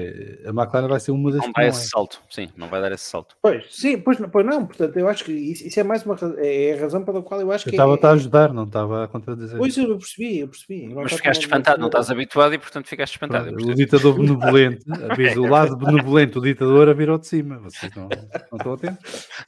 Só demonstra o ditador que é, mas pronto. Mas continuando, parece-me uma situação normal. Quer dizer, o Norris quer continuar na Fórmula 1, como não existe um lugar na Red Bull, na Ferrari ou na Mercedes, ele vai continuar na McLaren. Parece-me normal. Portanto, não... Existe um lugar na Red Bull, ele continua lá. Pois continua, mas neste momento não está vago. Portanto, está vago a partir de janeiro. Está bem. Mas não está, neste momento não está. Neste momento em que ele tomou esta decisão de prolongar o contrato com a McLaren, não está. Agora, mas ele tem contrato este ano com a McLaren, portanto o lugar fica livre para o ano e ele podia ocupá-lo se quisesse. Podia, sabes lá tu se ele foi abordado nesse sentido. Foi? Não sei, estou a perguntar. Foi. se calhar estamos a falar de coisas diferentes. O Lando Ele Norris foi convidado pela Red Bull. Houve Foi? conversas Não sabia. Então pronto, não entre a sabia. Red Bull e ele. Portanto, não quis ir Ele para a Red Bull, próprio, é isso? o tema seguinte desta conversa do Colégio de Comissários é sobre as declarações dele sobre esse tema. Pronto. Então é melhor não fazer spot. Adiante, Sr. David. Opa, eu adoro vir aqui por causa disso. Segui um bocadinho nas palavras do João, também seguir um bocadinho no comentário que apareceu aí há pouco, em que a relação Norris, McLaren e Leclerc-Ferrari é igual ou semelhante, não sei de cor. Eu acho que há mais uma relação de coração até entre Leclerc e Ferrari do que, por exemplo, Norris e a McLaren, mas considero, e lá está, depois de ter-me apercebido dessa possível ida para a Red Bull, considero que o Norris fica na McLaren, porque na Red Bull, como o João disse, nunca será, enquanto houver lá o Max Verstappen, o peixe graúdo. Ele é o dono, entre aspas, da equipa. Concordo com vocês e acho que vai chegar ao momento em que aquilo vai dar faísca, porque o Norris hoje em dia já é um piloto estabelecido, já sabe muitas mais coisas e já tem ali mais banhas do que o Piastri, e tem ali a oportunidade, pode não estar para ganhar campeonatos, mas tem a oportunidade para se mostrar, e quem sabe o futuro, ninguém sabe o futuro, pode ser que abra um outro lugar que lhe seja mais apetecível, nunca sabe o futuro. Sabemos mais ou menos como é que estão, o que é que está trancado, sabemos isso, mas nunca sabemos o futuro. Eu acho que é uma boa montra para ele mostrar também ser um líder de equipa, habituar-se a ser um líder de equipa, porque não é fácil, e também habituar-se a desenvolver um carro, a levar um carro que talvez esteja mais atrás para novos patamares. Eu acho que para mim é uma boa escolha. Mas não coloco nenhuma ação aí não vejo nada de anormal na escolha do Norris ficar mais uns aninhos com a McLaren. Pois para mim é penalização, porque acho que ele se precipitou. Okay. Podia esperar, não havia pressa de renovar o contrato com a McLaren nesta altura. Podia esperar ver que outras portas se abririam mais para a frente, até porque na altura havia 13 pilotos em final de contrato e, portanto, podia haver aqui efeitos de dominó com várias possibilidades a abrirem-se. E neste momento ele colocou-se fora disso tudo e não sei se não se vai arrepender daqui a uns tempos. Mas a escolha está feita, é o que é. Vou só ler aqui alguns comentários que chegaram. O SR diz que o Lando voltou a repetir que o Piastri é o companheiro mais difícil que teve até agora e que este contrato dura pelo menos até 2027, ele tinha contrato até 2025. O F. Martins diz que fazem como no futebol, prolonga o contrato e aumenta a cláusula de rescisão. O Daniel Oliveira pergunta se o Norris na Mercedes não seria uma opção. Essa opção só existiria em 2026. E não sei se a Mercedes quereria o Norris ou se iria por outro caminho. Já se falou em tempos dessa possibilidade, mas isso, entretanto, parece que morreu um pouco. Mas, como eu disse, ele retirou-se do mercado e, portanto, já não conta para essas contas. Luís Tiago Martins diz que em 2026 vão todos começar outra vez do zero. Hoje é a Red Bull, mas em 2026 quem sabe, quem nos garante que a McLaren em 2026 não seja a Red Bull 2022, 2023 e anos seguintes. São apostas. Sim, mas apostar numa equipa de fábrica é uma coisa, apostar numa equipa que vai ser cliente é outra. E eu tenho muitas dúvidas que uma equipa cliente vai ter sucesso nos novos regulamentos de 2026. Mas pronto. Há sempre uma exceção, vamos ver. SR, tanto o Marco como o Orna já disseram que o lugar era do Norris se ele o quisesse, não quis. F. Martins, antes do Norris ganhar a campeonato, se trata de vencer uma corrida, coisa que os seus dois últimos companheiros de equipa já fizeram. Sprint, no caso do Piastri, ele ainda não. Os últimos três, não é? Porque tanto o Sainz como o Ricardo como o Piastri já ganharam corridas na Fórmula 1, sendo que o Piastri ganhou uma sprint, mas é uma vitória. Luís Rodrigues diz que os pilotos que estiverem em equipas cliente em 2026 não vão estar numa boa situação. Acho que todos vão tentar garantir um lugar numa das equipas de fábrica. Todos menos o Norris. Já desistiu disso. Nuno Pimentel, boa noite a todos, e toca a ler a ordem de trabalhos do podcast enviados pelo benevolente Salviano. Ouviste, Vasco? Epá, ouvi, mas só que aquilo, o Salviano manda os tópicos e depois manda os temas do Colégio de Comissários, e eu não li o coisa dos Colégios de Comissários. Pronto, olha, acontece. Pronto, mas vamos continuar. Até porque deu um momento bonito, portanto, adiante. Vamos continuar, até porque o David tem que se ausentar daqui a pouco, e amanhã trabalha. Norris deu uma entrevista à Sky Sports. Não sou eu que trabalho amanhã, ok?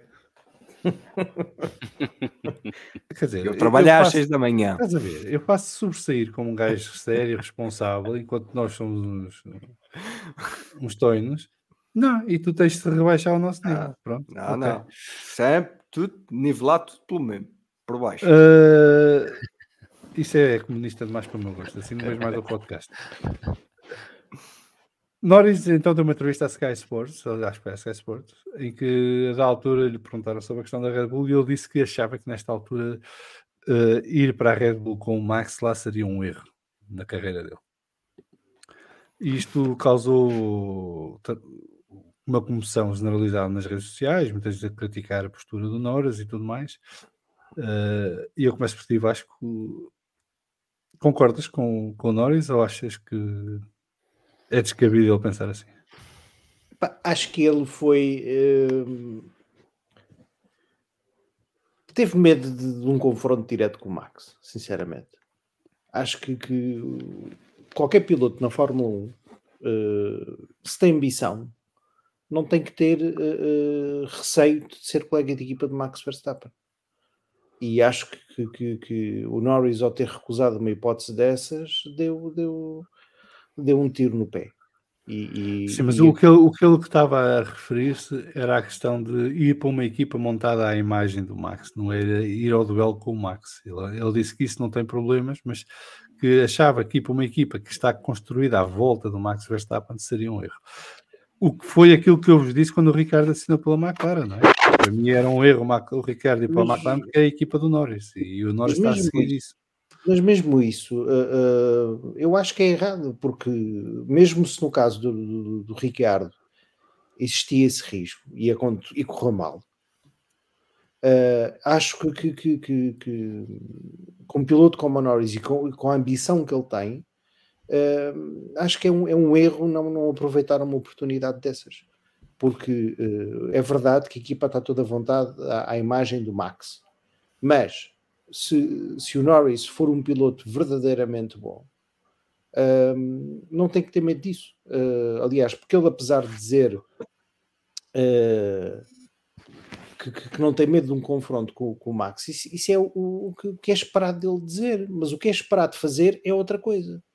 O que é esperado ele fazer é, se tem uma oportunidade de guiar um Red Bull, mesmo sendo o Max Verstappen um piloto, um companheiro de equipa, ele não tem que ter medo, tem que aproveitar e ir com a garra toda e com a força toda. Portanto, isto para mim é claramente uma penalização séria, porque só demonstra um bocadinho o que o Norris no fundo se está a pôr a jeito, que vai se... Não acho que seja, até acho que tem talento para mais, mas parece que está-se a tornar um Gasly. Pronto. Epá, isso é mau. David. Deixa-me pensar mais um bocadinho, para ver se eu ilustro melhor o meu ponto de vista. Porquê que este tempo vai ajudar nisso? Deixa o João falar, para eu chegar lá. João. Desculpa, é que eu gostei deste minuto de silêncio que fizemos aqui. Eu tenho Não, hoje está a giro. Eu tenho pouco a acrescentar ao que o Vasco disse, porque concordo inteiramente com ele. Aliás, há alturas em que devias dizer que tens aqui 2 pelo preço de 1. Acho que o Vasco disse tudo. É uma penalização forte, mas é uma penalização autoimposta pelo Norris ao Norris. Primeiro, o Norris já não é um teenager que precise de um pep talk para ter autoconfiança. Eu há bocadinho estava a explicar às minhas filhas que os rapazes da idade delas, grande parte deles, por mais engraçados que elas os achem, acham-se todos horríveis, porque têm falta de autoconfiança. Eu não estou à espera que o Lando Norris, nesta altura, que vai na 4ª temporada de Fórmula 1, precise de um pep talk para dizer, tu és lindo, tu tens talento, acredita em ti, Lando, força!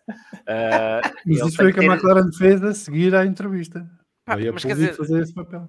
isto já é ridículo por isso. 2, há uma semana, mais coisa, menos coisa, apesar de eu estar ainda naquele período, eu estava agora no período que tinha deixado a Fórmula 1, estávamos no defeso, estava naquele período em que deixei a ressaca, não queria notícias, mas apesar disso, e hoje, depois de tudo o que aconteceu, acho que vou prolongar a ressaca mais uns tempos, li umas declarações do Norris em que ele teria a defender-se das acusações que lhe fizeram em 2023 de que ele não se defendia bem perante o Verstappen em pista. Aconteceu em Silverstone, aconteceu, e ele diz, não, eu sou inteligente, quer dizer, se eu tenho um carro mais lento, eu não vou estragar pneus para defender-me de um carro.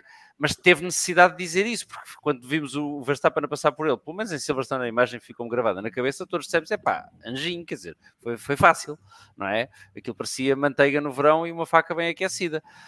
E o gajo sentiu necessidade de dizer isso. Mas depois, quando lhe oferecem um lugar na Red Bull, pensei, se calhar não, ao pé daquele gajo, não, porque eu fico muito melhor aqui, onde me conhecem, do que ir para a equipa dele, que já está construída a imagem. Que isso está construída a imagem e semelhança dele? Eu não vi o Ayrton Senna ter medo de ir para a McLaren, que estava construída a imagem e semelhança do Alan Prost. E redesenhou a equipa. E quem saiu foi o Prost. E não estou a falar de um piloto menor, dizendo o Alan Prost era um menino. Eu sei que hoje a Fórmula 1 se vê muito como um é bom e o outro é mau. Não, caramba, eram os dois monstros. Eu não era fã de nenhum dos dois. O Prost era o grande piloto dos anos 80. O Prost vai ser, daqui a 10 anos, se ainda houver Fórmula 1 e alguém se lembrar de quando a Fórmula 1 era Fórmula 1, o Prost vai ser considerado o melhor piloto desde o momento em que entrou na Fórmula 1 até que saiu. E não digo isto tendo sido fã do homem, não era. E não gostava do estilo, mas o homem era brilhante. A acertar carros, a pensar politicamente, a pôr tudo a favor dele. Basta ver que ele em 14 épocas de Fórmula 1 teve na luta pelos títulos aqui, 9. Sim, e aquilo que o Miguel há bocado dizia, por muito que me custasse, era verdade. Ou seja, ele podia ter ganho o título de 83, era o mais justo do ponto de vista da lógica do campeonato. Ainda bem que não o fez. Faltou-lhe combustível. Certo, exatamente. Foi exatamente isso. Foi exatamente isso. Dito isto, eu nunca vi um piloto que é um campeão do mundo a ter medo de ir para outra equipa. Não vi o Lewis Hamilton, contra mim falo mais uma vez, a ter medo de ir para a McLaren ao lado do Fernando Alonso. E quando tinha toda a razão para não ficar chateado porque era mimado e não o puseram no lugar em Mónaco em 2007 porque não o deixaram ganhar a corrida, lutar com o Alonso, não ouvi dizer, não, com este não, deixa-me ficar aqui em segundo lugar em 2007 e eu em 2008 isto é meu. Não, foi com tudo para cima. Eu gostei da forma como aquilo correu? Não. Houve erros tremendos da parte dele, da equipa dele e do Ron Dennis? Sim. Fiquei chateado que o Alonso não tenha ganho? Sim. Dito isto, o Lewis Hamilton, que é 7 vezes campeão do mundo e não 8, teve medo de lutar contra o Fernando Alonso bicampeão do mundo? Não. Eu não percebo do Lando Norris. Não percebo. E outra coisa, João, deixa-me só acrescentar que é, como também nunca vimos, como vimos várias vezes o Fernando Alonso, nos tempos em que estava em carros pouco competitivos, e já ouvimos falar várias vezes disso, que ele tinha ido para a Red Bull na altura em que a Red Bull ganhava tudo e um par de botas, nos tempos do Vettel. Sim. E não teria medo nenhum em estar ao lado do Sebastian Vettel. Portanto, eu acho que isto só demonstra aquilo que o Norris é.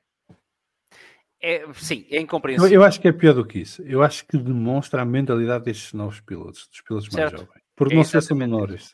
Pronto, era isso que eu queria chegar. Pronto, já te ajudei a fazer o desenho, então faz lá o desenho.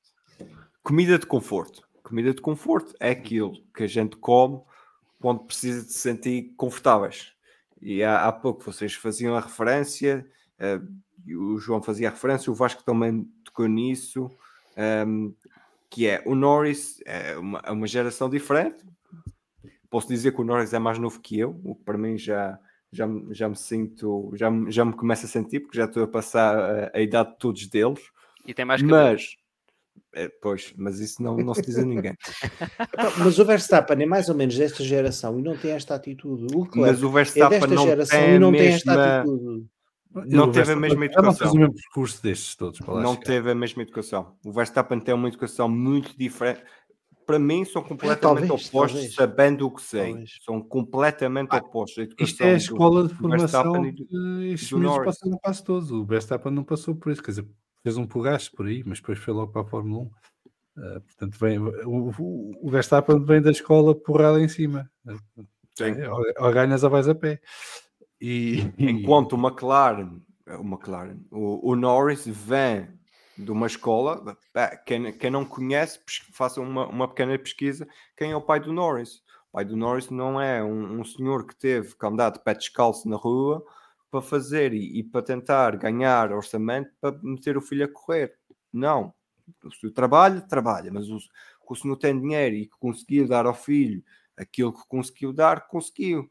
E o Norris, neste momento, para mim, está na sua comida de conforto. A comida de conforto dele é a McLaren, dá-lhe aquilo que ele quer, vai de barriga cheia para casa, ainda há rota se for preciso, porque neste momento vai sendo líder de equipa, volto a dizer, e como vocês já disseram, vai haver faíscas, eles vão arrotar um contra o outro, vão, eu acho que sim, pelo menos, mas é a comida de conforto do Norris, e aquele lugar é o lugar neste momento onde ele se sente seguro, e sendo, custa-me ver às vezes, a geração mais nova, é que se eu estou confortável aqui, não me tirem daqui, eu fico aqui, eu aqui tenho tudo certinho, sou dono disto, não quero mais, fico por aqui.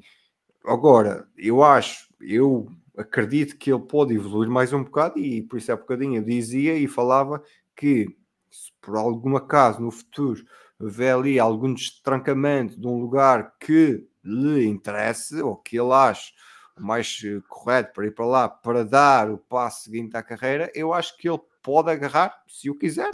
Se quiser ficar na materialidade da comida de conforto, pronto, fica lá, toma. Acabo por não julgar nisso. A minha veia de adepto e de fã do desporto motorizado fica um bocado magoado, mas é o que é. Eu, por acaso, primeiro não vejo mal nenhum nestas declarações dele, porque eu gosto muito de saber o que é que cada um pensa, porque isso ajuda-me a perceber as pessoas melhor e a posicioná-las melhor na minha análise das coisas. Portanto, fico contente que ele tenha assumido isto assim abertamente. Eu percebo o que ele quis dizer, mas no caso do Ricardo, quando foi para a McLaren, era uma situação diferente, porque o Ricardo estava à procura de uma equipa para relançar a carreira.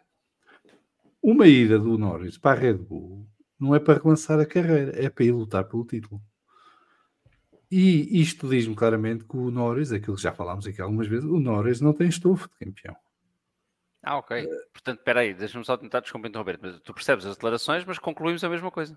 Sim, mas eu gosto que ele as tenha feito. Não, isto é relevante para depois responder aos comentários que estão aqui do lado, porque a conclusão é sempre essa. O que lhe falta claro. é ser estofo de campeão. Pronto, ok. Então, isso é óbvio. Agora, eu gosto que ele tenha assumido. Certo? É mais claro. E pronto, e ele condicionou-se a uma posição em que ou ganha com a McLaren ou ganha com a McLaren. Ou perde com a McLaren. Quer dizer, vamos ver. Ou ganha com a McLaren, ou pode ver o Piastri ganhar com a McLaren também. Pode acontecer. Isso corre esse risco. É como vos disse, eu acho que é estranho ele ter-se retirado do mercado tão cedo e tão repentinamente, quando tinha tempo para esperar, ver onde é que as peças iam cair e depois decidir. Mas vou só ler aqui alguns comentários. O João estava a dizer ao SR que o Marco e o Warner, o que eles dizem não se escreve, e o SR responde: neste caso acho que se escreve. Já em 2018 tinham oferecido um lugar na Toro Rosso ao Norris, e mais algumas vezes a seguir na Red Bull, admitido por todas as partes. O namoro é antigo da Red Bull com o Norris, e o Max também fez força para que o Norris pudesse ir para a equipa, portanto abriu-lhe a porta. O Norris é que escolheu ficar na McLaren, tudo bem. Luís Tiago Martins, e também nada nos garante, se ele quiser sair da McLaren, a equipa poderá pagar essa multa, tal como a Ferrari pagou ao Williams com o Jean Alesi. Pois, mas Luís, isso, quer dizer, isso é assumindo que tudo fica como está e ninguém fica disponível no mercado como outra opção mais válida que o Norris. Mais novo, por menos dinheiro, com mais opções. Eu nisto, o que a vida me ensinou é que quando tens um quarto de oportunidade, agarra. Não é preciso ser metade nem uma inteira. Pensei que ia citar o Engenheiro Guterres. O Engenheiro Guterres tem uma frase boa: há comboios que só param na estação da nossa vida uma vez. Ora, era isso que eu ia dizer. Olha, coisa bonita. Era isso que eu ia dizer. Mas isso é porque ele anda pouco de comboio. O Daniel Oliveira diz que o Norris foi intelectualmente humilde face ao Max. Não sei se foi humilde, foi realista. Faz parte. Pedro Cachapuz, o Norris não é parvo, ele viu o que aconteceu nos últimos 3 pilotos da Red Bull. Aos últimos 3 pilotos da Red Bull: Gasly, Albon e Pérez. Portanto, só ao nível deles os 3, é verdade. Para além que na McLaren ele tem uma equipa à medida dele. Pois é isso, não é? É que, quer dizer, o segundo lugar da Red Bull é um triturador de pilotos. Eu não conseguirei fazer melhor, portanto deixa-me estar quieto. Eu sou tão bom como o Gasly, como o Pérez e como o Albon. Pronto, Isso. está feito. Certo. Okay. É esse o ponto. E mesmo assim, por acaso, o Albon, acho que é daqueles pilotos que, se tivesse uma oportunidade de voltar para uma equipa grande, voltava. Acho que sim. Sim, até porque o Albon também teve aquele azar de levar com o Luís 2 ou 3 vezes a roubar-lhe bons resultados que podia dar uma motivação extra, uma confiança extra naquela altura. E infelizmente as coisas não correram bem e agora está a recuperar, está a fazer um bom trabalho na Williams e vamos ver como é que continua este ano. O Luís Rodrigues diz que honestamente acha que o Norris está a dar provas de cobardia. O SR diz porque é que o mesmo não se diz de outros pilotos. O Leclerc, se lhe fosse oferecido lugar na Red Bull, aceitaria sair da Ferrari. Pois não sei, mas eu também acho que o Leclerc não tem estofo de campeão na Fórmula 1. Falta-lhe o Killer Instinct. Também não sei. Mas espero e quero acreditar. E fez-me lembrar aquela pergunta: se a minha avó tivesse rodas, era uma bicicleta. Não sei. Se o Leclerc fizesse a mesma coisa, eu diria a mesma coisa do Leclerc. Mas eu gostaria de acreditar que o Leclerc abraçava o desafio. Pois não sei. No dia em que isso acontecer, veremos. Até agora.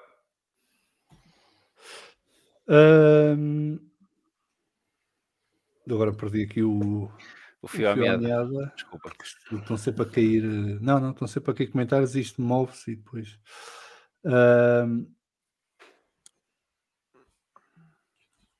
Aqui estamos. Pedro Cachapuz, a falta de defesa de Norris face ao Max é culpa da Pirelli. Se os pneus fossem bons, o homem podia se defender à vontade. Epá, eu, Silverstone, muito sinceramente, acho que a falta de defesa de Norris é porque é o Norris.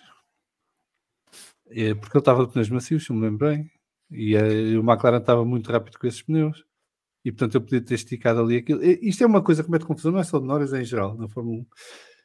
Ok, há momentos na corrida em que tu vais facilitar que um gajo como o Verstappen passe porque vai estragar a corrida. Mas há outros em que não tens nada a ganhar por fazer isso. E até podes tentar a sorte ou retê-lo atrás de ti um par de voltas mais. Porque isso pode criar outras oportunidades durante a corrida. Quando a coisa já está decidida, obviamente não vais entrar em luta com um gajo que é muito mais rápido que tu, numa pista em que dê para ultrapassar. Mas agora meteu-se na cabeça dos pilotos todos que se vir o Max, ou quando já num tempo do Lewis na Mercedes, se vem o Mercedes, é deixar passar. Não. Isto não é casa da tia Joana. Tem que chegar o gajo ter o carro mais rápido e passa à vontade. Vou ter que dizer uma coisa que, enfim, não me custa, mas há um piloto que nunca faz isso, por acaso. E agora não precisa, porque como está numa Fórmula à parte, não precisa fazer isso. Mas quando andava num carro mais lento, dizia-lhe, não estragues os pneus. E eu lembro mais ou menos de ouvir qualquer coisa do género, naquelas trocas de rádio. Eu quero lá saber, eu estou a correr para... Eu não estou aqui para andar devagar, eu estou aqui para andar depressa. Pronto, ok. E na altura toda a gente, ai, que arrogante, que parvo, que não sei o que mais, que tricampeão do mundo. Não é? Mas esta escola de pensamento, não sei porque estava em... Eu não sei se isto é malta que vem da PlayStation para ali e acha que... Não sei. Adiante. Não vale a pena. Luís Tiago Martins. Mas quando o Senna foi para a McLaren, foi com a Honda, que já era piloto deles desde 87. É um bocado diferente. Desde 87, que foi o ano em que ele foi para a McLaren. Ou seja, ele era piloto deles em setembro, em Monza de 87, quando foi anunciado que ia ser piloto da McLaren. Ele conduzia para a Honda desde janeiro desse ano. Certo? Ok. O que eu quero dizer, o que eu quero dizer com isso é que não era a primeira escolha para a McLaren, ficas a saber que a primeira escolha era o Piquet. Eu sei disso. Mas haverá sempre diferenças. Sim, o Senna tinha um ano de... Mas, quer dizer, o Prost era bicampeão do mundo, Gaeta. Era um piloto que andava a lutar por campeonatos do mundo desde 81. Portanto, a equipa... E com a McLaren desde 84. A equipa era dele. O que eu quero dizer é isso. A equipa era dele. E um piloto como o Lando Norris teria dito, não, a equipa dele não. Deixa-me ir aqui para o lado, se calhar para a Arrows, que é melhor. E ficar... Não faz sentido. Campeões não pensam assim. O SR diz que o Max em Singapura até se afastou para o Norris passar e ninguém se queixou por não se defender. Chama-se gerir a corrida. Duas coisas curtas, só para não alongar. Uma, obrigado por me explicar o que é gerir a corrida. Não tinha percebido quando estava a ver em Singapura, mas vou procurar na aplicação da Fórmula 1 essa parte do gerir a corrida. 2, o Max não sentiu necessidade de vir explicar porque é que deixou passar o Norris, mas o Norris sentiu necessidade de vir explicar porque é que deixou passar o Verstappen. E isso devia dizer-nos alguma coisa sobre o estado mental de um e de outro, ou da minoridade e a superioridade intelectual de um em relação ao outro. É só isso. O meu ponto não era a estranheza dele ter deixado passar o Verstappen. Tu, Salviano, explicaste isso muito bem e isso acontece, obviamente. O meu ponto é, há estados mentais e há condições mentais diferentes. E a do Verstappen, lamento dizer, porque gostava que os outros tivessem o mesmo estado mental, está num patamar acima, como está o Hamilton, como está o Alonso. E não vejo na Fórmula 1 atual mais ninguém nesse ponto mental. Se é por terem ganho campeonatos do mundo, não sei. Se calhar é por terem este estado mental que eles ganharam campeonatos do mundo. Eu arriscaria a dizer que o quarto elemento a ter esse ponto mental, mas ainda temos que ver mais, é o Piastri. É possível. Que não tem problema nenhum em atirar-se. Pedro Cachapuz, mas o Hamilton já estava na família McLaren desde os 13 anos, o Alonso é que era o novo na equipa. Para além de que o Hamilton em 2007 tinha a escolha da McLaren, não nada, o Norris podia ir para a Red Bull ou ficar na McLaren. Volta ao mesmo, Pedro. Sim, haverá sempre diferenças. O Alonso era bicampeão do mundo, tinha acabado de ganhar 2 campeonatos do mundo e o outro era um miúdo que não tinha uma corrida de Fórmula 1 nos braços. E, no entanto, dada a oportunidade, não pensou, vou gerir a corrida, para utilizar a expressão há bocadinho do SR, e deixa-me estar aqui no segundo lugar, porque ser vice-campeão no ano de estreia já é fixe. Não, foi com tudo. E isso tem repercussões até hoje, nas carreiras dos dois. O Norris não foi com tudo, é só o que eu estou a dizer. Sim, tinha uma opção na McLaren, ok. Era como dizia o David, comfort food. Eu estou aqui bem, é o meu cantinho, é mais fácil ficar do que mudar. Faço os meus streams, monto as minhas empresas. E é isso. Ganho dinheiro suficiente. Se não ganhar no campeonato do mundo no fim disto tudo, paciência. Já fiz uma vida gira, tive namoradas porreiras e está a andar. Não, preferia que ele tivesse particularmente porreira, que falava o melhor idioma do mundo. É um facto. Pedro Cachapuz diz que o Max é da escola ou ganhas ou ficas na bomba de gasolina. O Luís Rodrigues diz que o Norris é um piloto com talento grande, mas tem mentalidade de perdedor. Luís Tiago Martins, mas acham que se o Lando fosse para a Red Bull e se começasse a andar depressa, acham que o Max não iria minar? O Max tem a escola antiga. Porreiro, e o Lando só tinha que fazer pela vida. E minar o Max também. Eu vou mais longe, assim como acho que o Lando está a minar o Piastri também na McLaren, com toda a franqueza, como é óbvio. E fez ao Ricardo. Sim, como é óbvio. Bem, não... Qualquer piloto faz ao companhia de equipa. Aliás, provavelmente o Sainz é que não fazia ele. Luís, eu acho que ele queima-se é por ficar. Porque, vamos lá ver uma coisa. Ou a McLaren lhe dá mesmo um carro vencedor e ele vai ganhar corridas e vai lutar pelo campeonato. Ou acabou o Norris. Quer dizer, ninguém lhe pega mais. Não, é um risco desnecessário nesta altura, quando ele é um dos pilotos mais apetecidos no mercado. Ou era, agora já não está. José Santos, não bate certo com a realidade. Se o Norris mudasse para a Red Bull, era expectável que o Max ganhasse. Fica na McLaren, é expectável que ganhe o piloto mais promissor do grid. Isto pressiona mais. Sim, se bem tu dizes, ele colocou-se numa situação complicada porque agora está obrigado a ganhar na McLaren ao colega de equipa, não é? Já estava. Indo para a Red Bull tinha um escape que é primeiro ano, isto é a equipa do Max. Estou aqui a assentar a reais, é aprender os cantos à casa e ganhava tempo para crescer. Joana está aqui a dar um palpite muito importante. David, se quiseres ir embora, saiba, despede-te já, porque eu sei que tens que ir embora, mas isto os comentários não param, porque ainda por cima agora estamos todos... Pronto, então eu vou embora fazendo assim. Deixem um like, subscrevam, ativem o sininho para nunca perderem um live. Sejam patronos ou patronas, sempre ajuda aqui o podcast a fazer coisas mais giras. patreon.com/VFF1. Isso mesmo. Sigam nas redes, rede social X, Instagram, Facebook, o que vocês tiverem. E sigam a NASCAR, porque a NASCAR é fixe. Fiquem bem. Muito obrigado, um abraço. David, felicidades boa transmissão do Clash. Obrigado. Tchau. Ora, vamos continuar aqui. O João Neto fez bem em lembrar-nos, não esquecer os likes. Dr. Soldas, boa noite, vim deixar o like da praxe e amanhã lá estarão a fazer-me companhia no trabalho. Abraço a todos, um abraço para o nosso grande patrão, Dr. Soldas, que no outro dia fez uma placa com o nome do podcast. Aquilo tem ar que se eu pusesse isto na parede, ficava aqui com uma divisão grande em vez de duas. Luís Rodrigues, o Alonso teve um Red Bull talvez meio segundo mais rápido atrás dele durante a corrida do Brasil e ele fez tudo para não o deixar passar. Isto é mentalidade de ganhador. Sim, mas é isso que eu estava a dizer há bocado, quer dizer, tu não deixas passar um gajo que é mais rápido só porque sim, não é? Há momentos em que deixas passar porque convém, há outros que não, dás luta e tentas a tua sorte. Quem sabe, imagina que o Norris aguentava o Max atrás dele mais meia dúzia de voltas. Estragava os pneus, não sei o quê. Imagina que o Max, numa tentativa desesperada de ultrapassar-se, punha os 2 pneus fora da pista sem querer, fazia um peão e abandonava ou que ia para o último. as hipóteses Basicamente, o do que ano estás a dizer é melhoravam. nós queríamos ter visto uma tentativa que fosse Exatamente. de defender a posição, ou seja, deixa cá ver se este Exato. gajo me passa com tanta facilidade ou se eu aguento isto aqui um bocadinho. E depois, sim, com certeza, o gajo é muito mais rápido, deixa lá passar, mas primeiro esboçava. Há uma expressão que eu gosto muito portuguesa que se utilizava muito na aldeia há uns anos, que é fazer a parte. Deixa-me cá fazer a parte. Eu adoro fazer a parte. O fazer a parte, para quem não conhece, é fingir que vou fazer qualquer coisa. Vê lá se não queres que eu me levante para te ir buscar aquilo. Na realidade, eu não me levanto. Mas pronto, fiz a parte. Pá, o Norris fazia a parte. Vê lá se consegues passar que eu não vou tirar o carro da frente. É mais ou menos isso. Não fez. Estava à espera que tivesse feito, mas pronto. O Miguel Maia diz que o primeiro a bater é o colega de equipa. E depois, mas o Norris depende do colega de equipa, pelos vistos. E acho que está por aqui, ficamos por aqui. Acho que já chega de comentários sobre nós. Também não vai nenhum. Há mais um dos José Santos, mas que ele depois, entretanto, pediu para não ler, porque já o SR fez um último. Em Silverstone, o Norris aguentou duros usados, o Hamilton de softs novos, na mesma corrida que deixou passar o Verstappen. Então, porquê que deixou passar o Verstappen? Era uma questão de preferência pessoal. Pronto. Quer ser o melhor britânico, mas não o melhor piloto da corrida, é isso? Não sei. E eu gosto do Norris, atenção, acho que é um piloto fantástico Não e está aqui tem em causa, não é tudo isso para que está em ser causa. um grande piloto. Acho que lhe falta a mentalidade para Sim, mais. aliás, a mim o que me choca é com o talento que ele tem, a atitude que ele tomou perante esta oportunidade. É isso. Não está em causa o talento do Lando Norris e o quanto gosto do Lando Norris e espero que ele ganhe uma corrida em breve. Mas também estava à espera que ele tivesse uma mentalidade um bocadinho mais... Mas eu é só depois da 33. correta. Até à 33 não quero ganhar ninguém novo. Depois da 33 podem ganhar todos uma. Tá bom. Muito bem, vamos continuar o nosso colégio de comissários. E vamos falar agora de uma equipa que me motiva imenso e que eu adoro.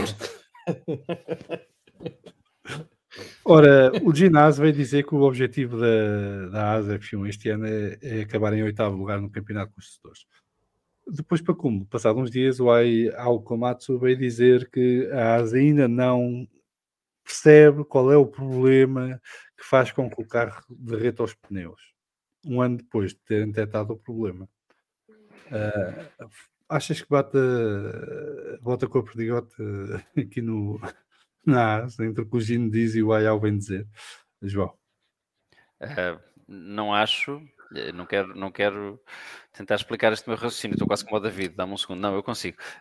Não há bata-bata com a perdigota, porque se eles ainda não perceberam ao fim deste tempo todo qual é o problema dos pneus, acho que o 8º lugar é um objetivo inalcançável para não ficar em 10º mesmo, portanto acho que é excesso de otimismo da parte do Gene Haas, querer ficar em 8º lugar.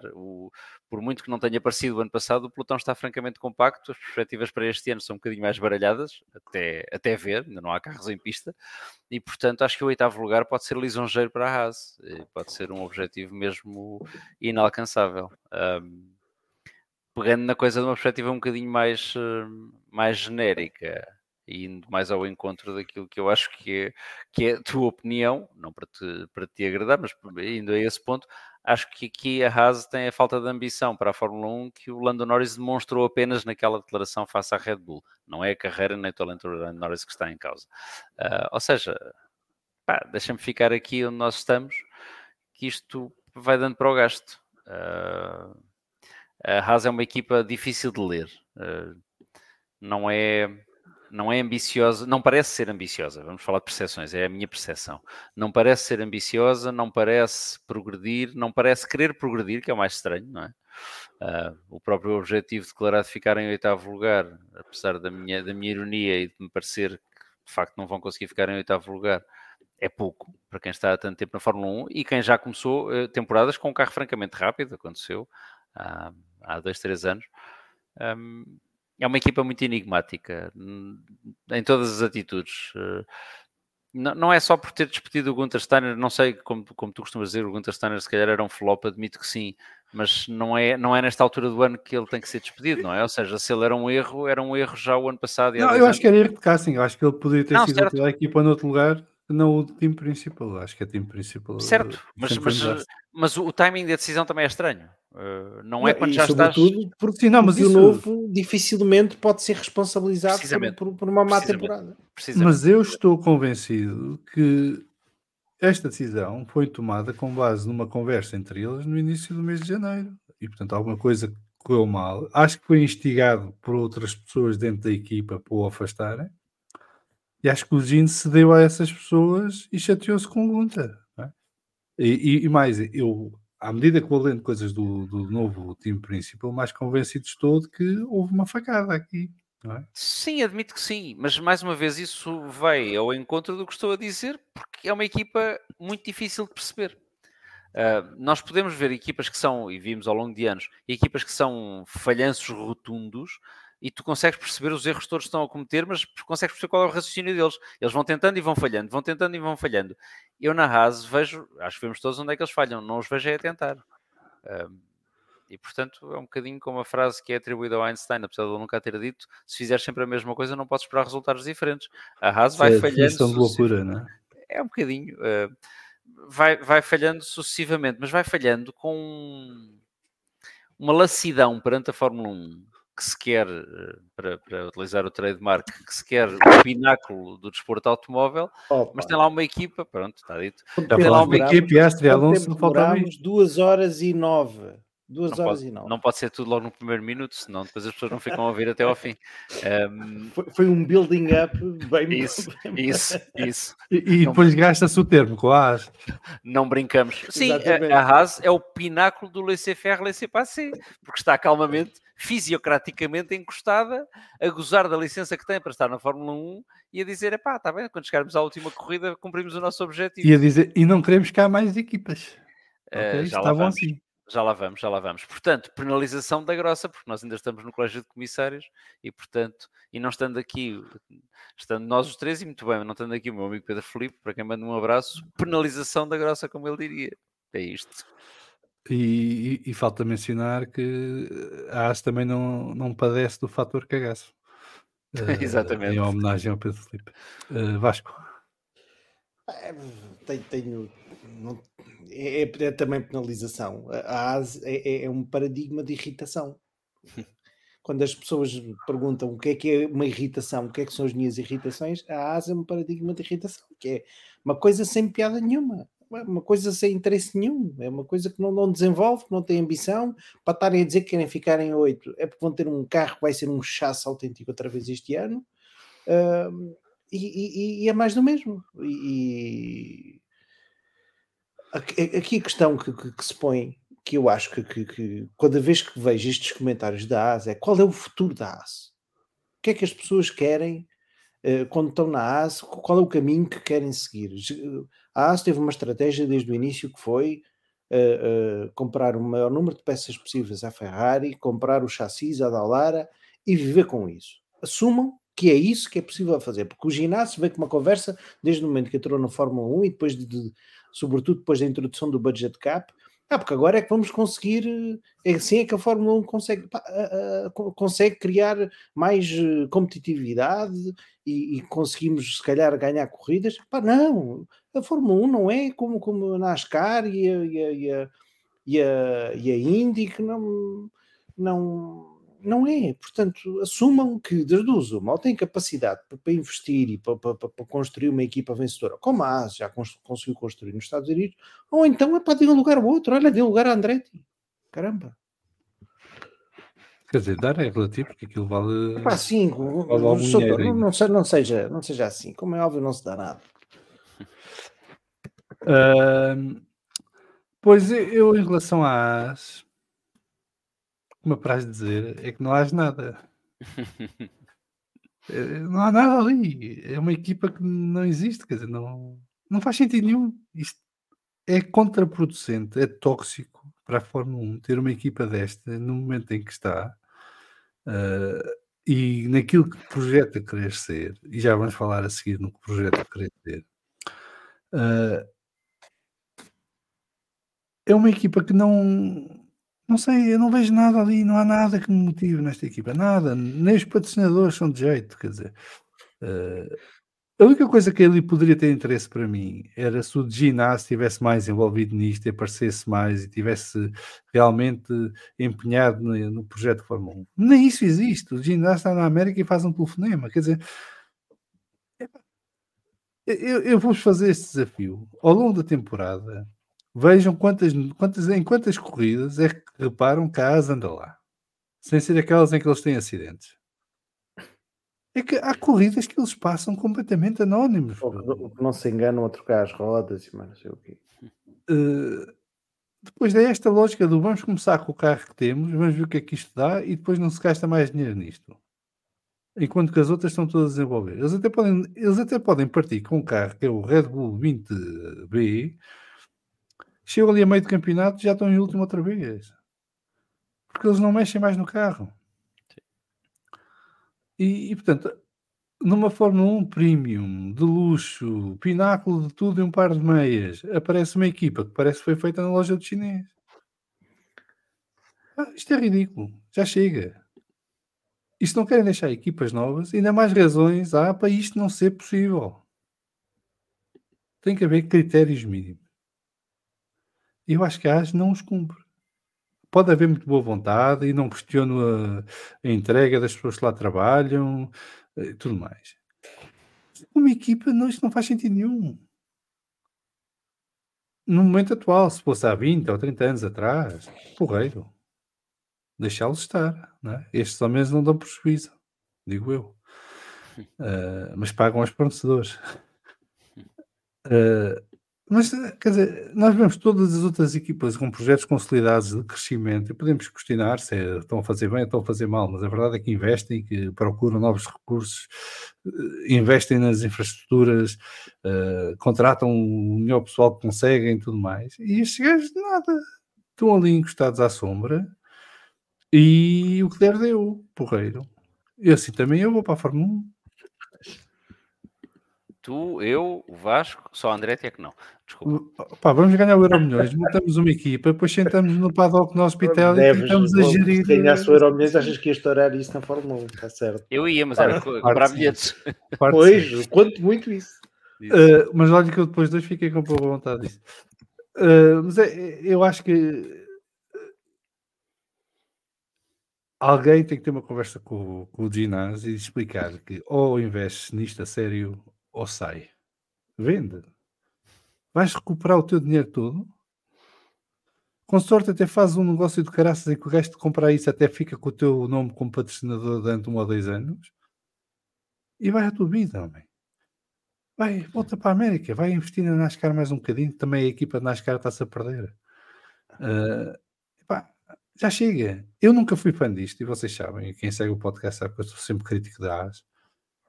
A lógica do projeto de marketing eu percebo, mas vale-me zero enquanto adepto de Fórmula 1. E portanto, acho que há limites, e acho que a AS já atingiu esses limites há algum tempo, e não sei até que ponto é que a paciência da Fórmula 1 tem que durar para resolver isto. Quer dizer, se tem tomates para impedir certas coisas e tomar certas posições, tenham tomates para dizer estes gajos não podem lá estar assim. Se há uma exigência de excelência, de competitividade e tudo mais, onde é que está aplicada a AS? E vamos dizer que o nome da AS traz valor acrescentado para a Fórmula 1? É essa a desculpa? Deixa-me só dizer-te que estavas a falar dos patrocinadores, até nisso, sabem que eu tenho esta batalha em prol das decorações dos carros, até nisso poderiam ser um bocadinho originais e podia ser um chasso e o carro não dar a ponta de um chaveiro, mas podia ter um boneco bonito, não é? Portanto, é só mais uma coisa.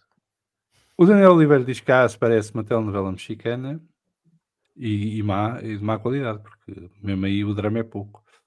Luís Rodrigues, o ginásio deve ter bebido muita Rich Energy e que a AS é igual em competência F1 Team. Isto dos nomes era no episódio passado, mas podem voltar à carga, não vão ser título. F. Martins, enquanto isso, recusa-se a Andretti, mas deixam estar a AS. F. Martins, Smooth Operator, o João Amaral. O João Carlitos Amaral. O Tiago Manuel Vitória, Piquet, Alonso, Piastri e Pináculo. Está feito por hoje, obrigado e boa noite. Até para a semana, Tiago Manuel Vitória. Muito obrigado pela companhia. MyMart 77, MyMart 77. O Gene quer ganhar sempre por onde estão, típico americano, e o American Dream que se faz as coisas só por acreditar. O American Dream não é esse, mas isso fica por outros fóruns. Pedro Cachapuz, nem quer ser competitiva, nem quer ser uma Minardi, desenvolver jovens, está ali no meio, é um pão sem sal. José Santos diz que ao Tiago Vitória, Drinky Game, VFF e um shot cada vez que se fala no Piqué, Alonso e Pináculo. Epá, façam, mas não digam que fomos nós que incentivámos. Mas Okay? espera aí, se estão a fazer Piqué, Alonso e Pináculo, Piqué, Alonso e Pináculo, já aqui vão 6 shots.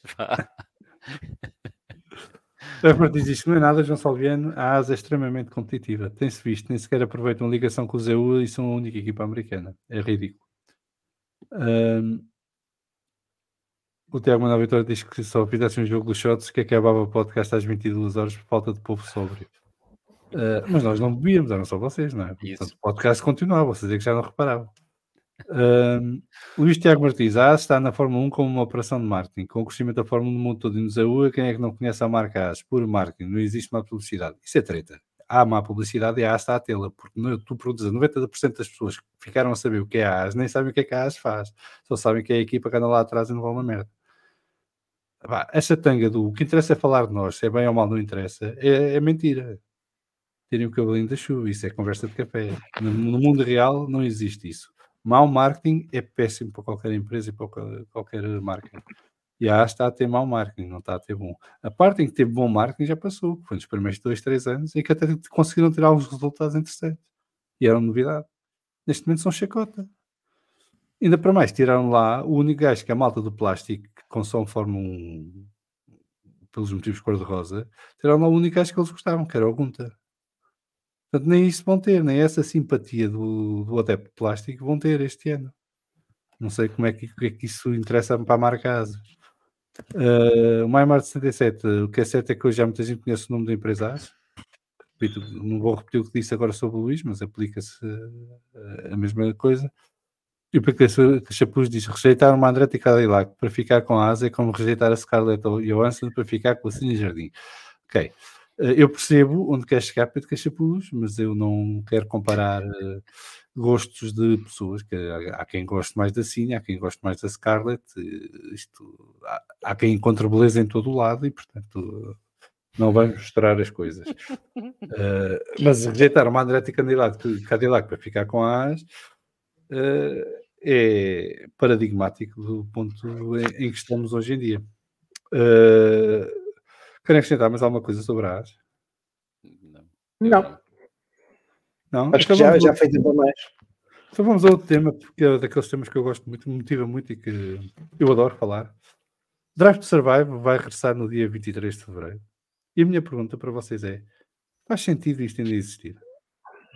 Vasco. Não, eu digo Vasco e ele corta-me o pio. Desculpa, não é? Porque tive que dar aqui uma assistência familiar. Não faz sentido nenhum. Não faz sentido. Há para aí 3 ou 4 temporadas, mas isso eu que também tenho mau feitio. Acho que o Drive to Survive Drive to Survive é uma coisa já recaustada de temporada a temporada. E acaba por já ter pouco ou nada interesse trazer, ou nada de novo trazer. Quer dizer, o que é que eles vão dizer de novo? Vão criar uma telenovela nova, vão criar uma coisa diferente e, sobretudo, acho que é uma coisa que não tem futuro. Não tem, aquilo é uma coisa que vai durar mais, se calhar, 2 ou 3 temporadas, não sei.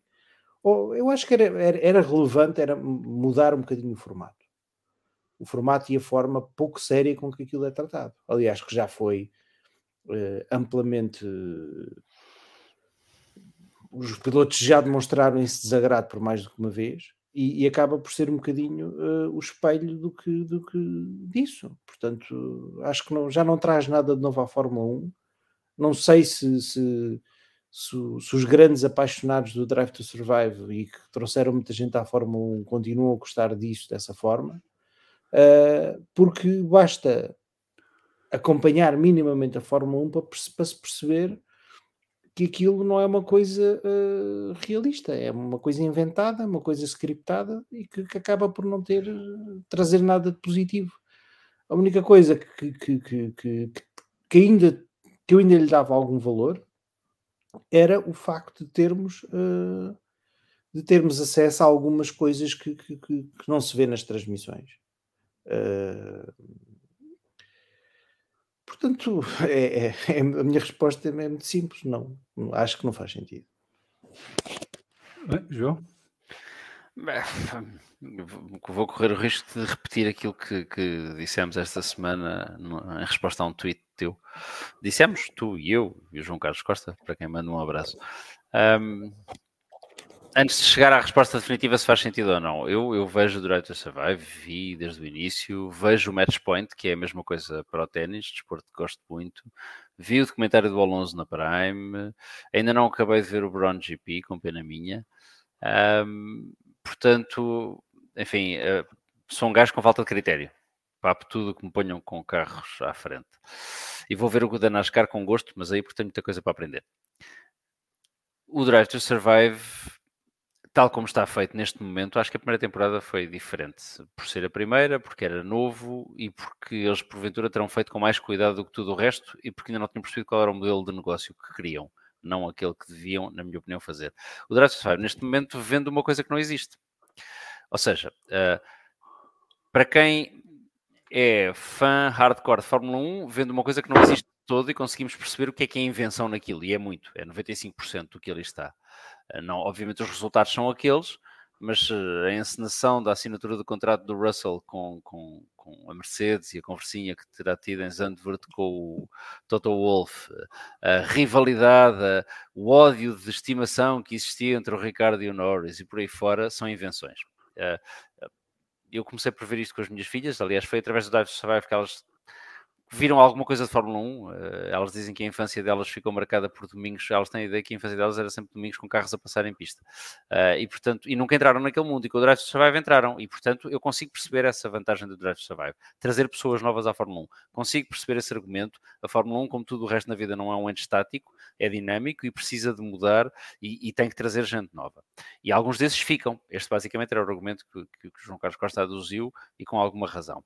O problema grave é que o Drive to Survive, que comecei a ver com as minhas filhas, não é o mesmo de hoje. E o de hoje, a mim que sou fã de Fórmula 1, vai-me vender uma coisa que eu sei que é mentira. E, portanto, eu consigo até distinguir, quando estou a ver com elas, os momentos da narração que todos sabemos são feitos em pós-produção áudio. Até elas conseguem perceber isso e elas não percebem PV de Fórmula 1. Percebem o que é narração feita no fim da temporada, que não existiu durante a temporada, e percebem, portanto, a cola postiça que está a ser posta ali por cima daquelas cenas. Para quem começar a ver Fórmula 1 com aquilo e a apaixonar-se por aquilo, está a apaixonar-se por algo que não existe. Porque as narrativas que nos são vendidas, a nós e a quem começa a seguir agora a Fórmula 1, não são verdadeiras. Portanto, está a enganar todos ao mesmo tempo. Quer dizer, está-me a enganar a mim porque diz isto é sobre Fórmula 1, não é? Eu conheço Fórmula 1, não sou o dono do que é a Fórmula 1, há muitas Fórmula 1 diferentes, mas aquilo não aconteceu. Está a enganar quem nunca tinha visto nada, porque de repente pensei, espera aí que eu vou ver a Fórmula 1 para o ano porque vai acontecer isto. Não acontece. Lamento desapontar, não vai acontecer porque aquilo é novela, é criação. E é criação plástica, não há mal em fazer ficção, mas faça-se boa. Eu e o Salviano estivemos boa parte de uma hora a discutir o Grand Prix de 1966 e é ficção da ótima e foi feita há 60 anos. É espetacular e é maravilhoso. Quem não viu que veja, porque é o melhor filme de automóveis que alguma vez foi feito e duvido que alguma vez consiga fazer melhor. E está disponível em Blu-ray na Amazon, que eu comprei hoje. Isso, e tem uma banda sonora maravilhosa e tem uma história espetacular. Portanto, o Drive to Survive é um equívoco. Assim como está neste momento. E eu digo isso porque eu acho, e com isto vou responder à tua pergunta, que era possível fazer melhor. Ou seja, como fizeram uma primeira temporada muito mais colada à realidade, com alguma explicação didática para quem nunca seguiu a Fórmula 1, de como é o sistema de pontuação, de quais são as regras, a frase emblemática do Will Buxton a dizer, na Fórmula 1 ganha quem passa a linha de meta em primeiro lugar. Certo, essa parte também não me ofende nada, percebo isso perfeitamente bem, quer dizer, a informação tem que ser dada para um público muito vasto. Mas não inventem. Stop inventing, como diria um bem conhecido piloto de Fórmula 1. Enquanto estiverem a inventar, não estão a fazer um favor à Fórmula 1, estão a fazer um favor monetário a quem ganha dinheiro com aquilo, mas não estão a fazer um favor nem ao desporto, nem ao negócio, porque as pessoas, os que gostam, não vão ver. Os que começam a gostar por aquilo, vão se desiludir mais cedo ou mais tarde porque aquilo não existe. E, portanto, nunca vão ter aquele produto para comprar, sem ser quando a Netflix lança a série. Portanto, faz sentido voltar como está? Não. Faria sentido mudarem, como o Vasco disse bem, para uma coisa mais próxima da realidade, que mostre o backstage, que mostre aquilo que não vemos durante as corridas, que traga um elemento mais humano da Fórmula 1. O documentário do MotoGP, que não vingou, que só fez uma temporada, tinha os pilotos na primeira pessoa, quer dizer, entrava em casa deles, tinha... O Match Point segue um bocadinho essa linha, ainda que crie também... O Claro da que os NASCAR, o dealers- do que saiu esta semana, também é nessa linha. Pronto, eu ainda não vi, quero ver no fim de semana, mas ainda não consegui ver. O Match Point também cria um bocadinho um fenómeno de clivagem entre adeptos. Eu sou fã do Zverev, não posso gostar do Medvedev. Eu gosto do Medvedev, não posso gostar do... Não vou falar de um que não é verdade, do Dominic Thiem, não está lá, mas pouco importa. Essa parte irrita-me, essa clivagem, essa balcanização da Fórmula 1 e do ténis irrita-me, mas apesar de tudo, tem pilotos tem desportistas na primeira pessoa a falar com a câmara e a dizer o que aconteceu aqui foi isto. O Drive to Survive, tal como está, não. E acho que era possível escolher um caminho intermédio que nos juntasse a nós, que somos fãs que ainda cheiram a gasolina, aos fãs novos. Eu, na nossa troca de opiniões no Twitter, chamei-lhe Barbie World, não por qualquer tipo de preconceito contra a Barbie, mas porque é um mundo mais plástico, não é? É um mundo muito mais esteticamente puro e menos real. Acho que era possível desenhar uma linha narrativa que nos casasse a todos e que nos trouxesse a todos, assim como os filmes de desenhos animados de animação há 30 anos começaram a fazer leituras para adultos e para crianças. Acho que era possível fazer um Drive to Survive que tinha 2 leituras. Para quem gosta disto há 40, 50 anos e para quem gosta disto há 40 ou 50 dias. Não é essa a tentativa que estão a fazer e, portanto, tal como está, não faz muito sentido fazer o Drive to Survive. Eu, como sabem, eu sou contra o Drive to Survive desde o momento em que inventaram a rivalidade Norris-Sainz, salvo erro. Foi na segunda temporada, para aí? Sim. Que as chapus falam nisso, sim. Eu quando vi aquilo, e depois nos áudios eram manipulados. Estavam a usar áudios de corridas diferentes e a criar um diálogo entre os 2 áudios para contar uma história que não existe.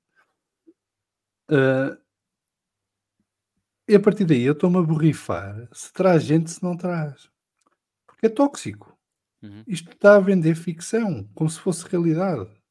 Isto está a enganar toda a gente, como tu disseste bem, João. E está a criar uma Fórmula 1 que, primeiro, acho que ninguém quer, na verdade. E segundo, que nunca existiu. Eu não sou apologista da teoria do se ficar cá um, é um a mais que o que tínhamos. Mentira, porque isto afasta a gente também, não traz só. Isto está a criar uma bolha que vai arrebentar, que a Liberty está a usar para inflacionar todo o negócio e quando arrebentar as receitas da Liberty vão descer rapidamente e eu não sei como é que o negócio se vai aguentar depois. Principalmente quando andam a recusar a entrada de equipas e tudo mais. E portanto, eu acho isto tudo errado. E mais, eu tenho aqui um disclaimer. Eu não vivo da Fórmula 1. Portanto, eu não ganho nada por defender a Fórmula 1, nem por criticar a Fórmula 1. Não tenho agenda, sou um adepto. Okay? E eu olho para isto como adepto. E por muito que haja uma lógica comercial por trás do Drive to Survive, eu, como adepto de Fórmula 1, não quero isto no meu desporto. Não quero, não vou apoiar, não vou ver mais episódios disto. Já não vejo desde a segunda temporada, ou desde o episódio do Norris Sainz. Acho que foi na segunda temporada, já não me lembro. Não quero que me digam que isto traz muita gente para a Fórmula 1. Eu estou-me a borrifar para isso, porque trazer pessoas para a Fórmula 1 com base na mentira, para mim, isso não é positivo, é negativo. Acho que o clima entre a nova geração de adeptos da Fórmula 1 é péssimo. As pessoas pegam-se por tudo e dá cá uma palha, porque precisamente vêm acicatadas por todas estas narrativas fictícias que lhes alimentaram. Não há um grãozito de pedagogia no Drive to Survive. Ninguém quer explicar o que é a Fórmula 1, como funciona, para que serve, porque é que estão as equipas a fazer o que estão a fazer. Eles dão-se uns lives de clichê de t-shirt, assim em voz off, no início de algumas narrativas, e ficam por aí. Eu cada vez mais estou desgostoso com o rumo que as coisas estão a seguir. E acho que o Drive to Survive, neste momento, é um cancro para a Fórmula 1 e é um risco para a Fórmula 1. Já trouxe benefícios. O que é demais chateia, e isso já é demais há muito tempo. Agora, cada um e cada uma está no direito de ver se quiser. O eu defender que isto deve acabar não é para vos privar do vosso direito de ver enquanto fazem. vejam. E se vocês acham que isto é porreiro e que é para manter, apoiem. Façam reviews e vão lá à página deles nas redes sociais, é que é um espetáculo, continuem, se faz favor. Eu, pessoalmente, não dou mais para este peditório. E eu não compro a teoria do deixa que ficar mais um é porreiro. Não, não é, é uma merda. É uma merda, ok? Porque isto vai alienar as pessoas que já cá estavam. E quando esta bolha arrebentar, se as pessoas já cá estavam, já cá não estiverem, isto acaba. Portanto, fiquem lá com mais um. Eu não quero mais disto. Posto isto, tenho aqui muitos comentários para ler. E vamos a isto. O MyMart 77 diz que faz sentido sim, na lógica que está feito o conceito de negócio. O Pedro Cachapuz, nos moldes atuais não faz sentido, para o bem do desporto, em termos comerciais talvez faça sentido. O Luís Tiago Martins diz que infelizmente no mercado americano aquilo ainda tem grandes audiências.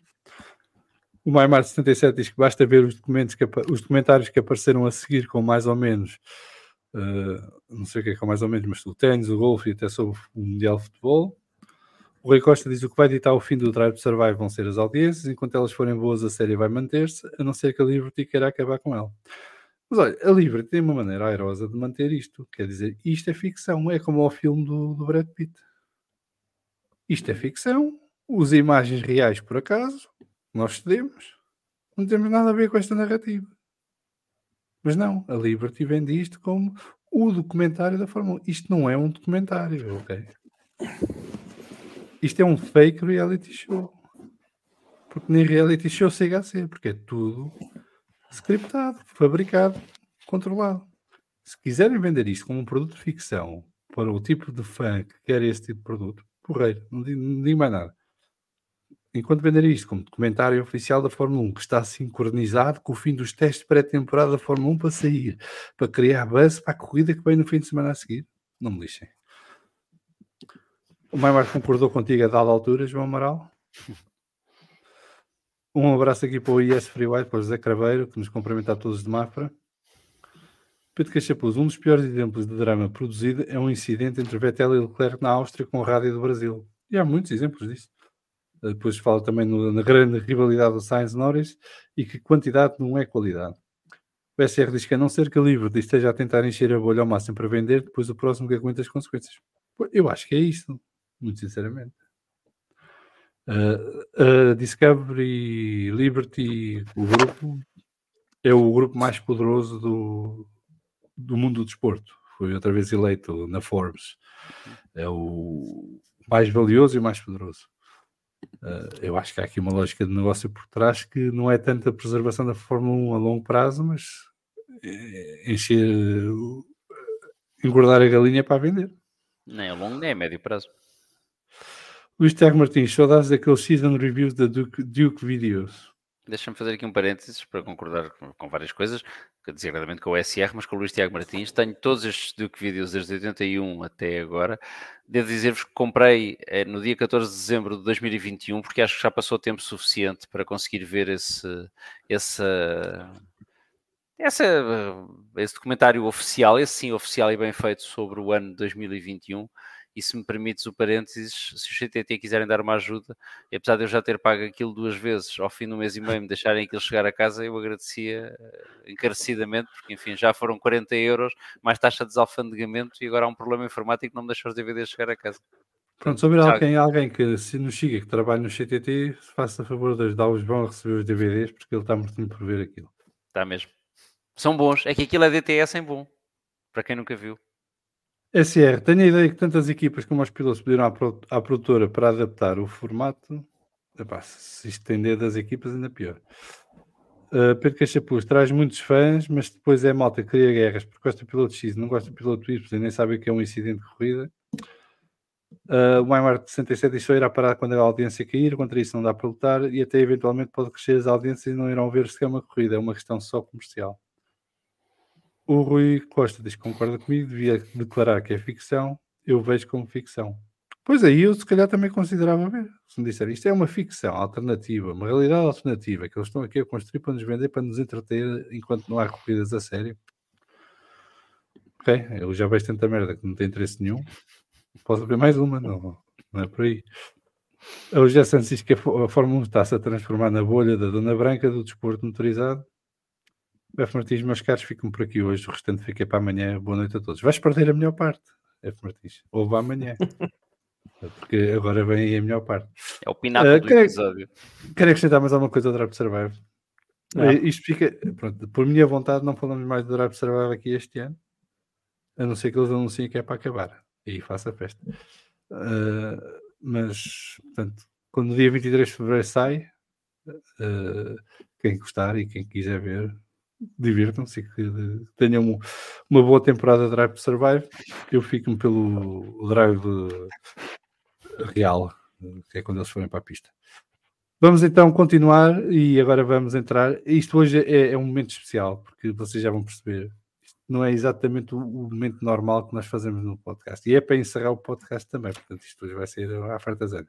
Mas vamos às irritações do Vasco. Ai, irritações do Vasco. Ora, hoje as irritações do Vasco, o Vasco está cá, mas sou eu que começo. Porque eu hoje, pela primeira vez na vida, e quem segue no Twitter viu, senti que a minha relação com a Fórmula 1 tremeu.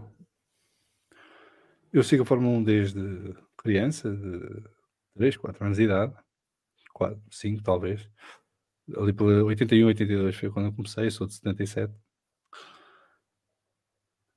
E já vi muita coisa na Fórmula 1, já passei por muita coisa na Fórmula 1, mas depois de ler o comunicado que algum idiota na FOM escreveu e meteu cá fora em nome da Fórmula 1 a justificar a rejeição da entrada da Andretti na Fórmula 1, uma parte do meu amor pela Fórmula 1 morreu.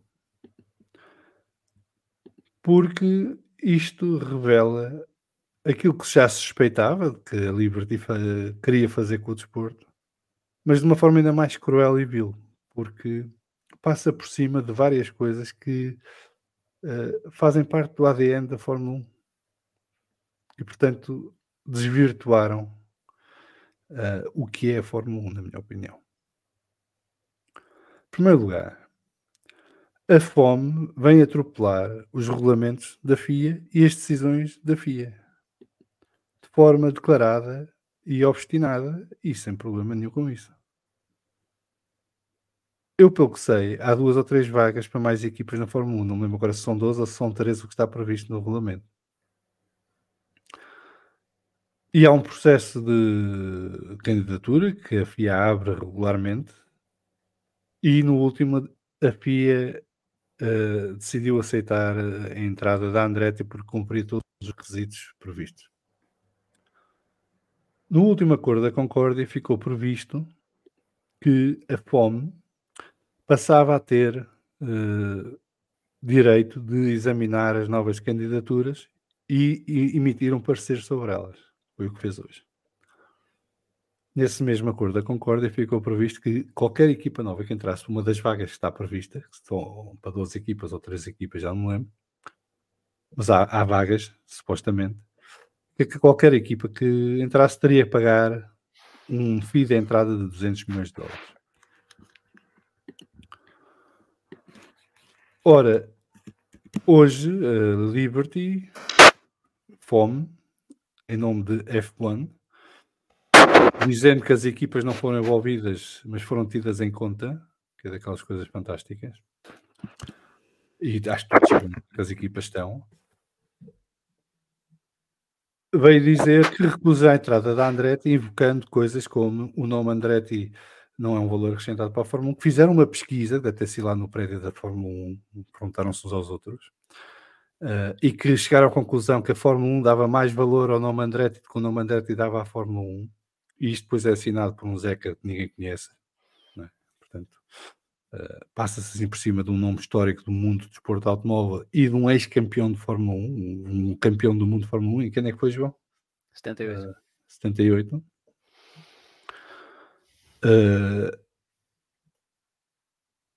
Diz uma coisa que é fantástica, que nunca foi critério, e não vi isto escrito em lado nenhum nunca, que é uma equipa para entrar na Fórmula 1 tem que ser competitiva logo à partida. Nunca se viu isto em lado nenhum. Aliás, se fosse assim, metade das equipas que estão no paddock hoje, ou mais, não podiam ter entrado, porque nos anos em que entraram não foram competitivas. Nem tinham que ser. Evocaram coisas como... Seria um transtorno para os promotores dos eventos acrescentar uma 11ª equipa. Mas reparem que esse transtorno desaparece em 2028 se a General Motors fizer um motor. Aí já não há transtorno. Dizem que a Andretti para entrar tem que fazer tudo em casa, o que elimina a partida metade das equipas do paddock que não fazem tudo em casa, não é? Porque umas compram caixa de velocidades, outras compram motor, outras compram não sei o quê. Mas a Andretti exige que faça isso tudo em casa, seja obrigada a fazer isso. Dizem que a Andretti não pode ser uma equipa cliente, porque isso poderia pôr em causa a propriedade intelectual, porque somos todos bananas, não é? Porque não há contratos, não há questões de cláusulas de confidencialidade, que são altíssimas e que, se quebradas, implicam multas gigantescas e processos em tribunal. Não, isso não existe. Somos todos os bananas. Há aqui um risco, claro, da Andretti entrar com o motor da Renault, que ainda por cima é o pior motor, e roubar a propriedade intelectual da Renault para fazer um motor Cadillac em 2028. Ou seja, este Damasco. Isto não é um grupo de bandalhos do mundo corporate que tomou disto de assalto e que vai espremer isto até à última gota. Isso não é de agora, Salvador. Não, é de agora.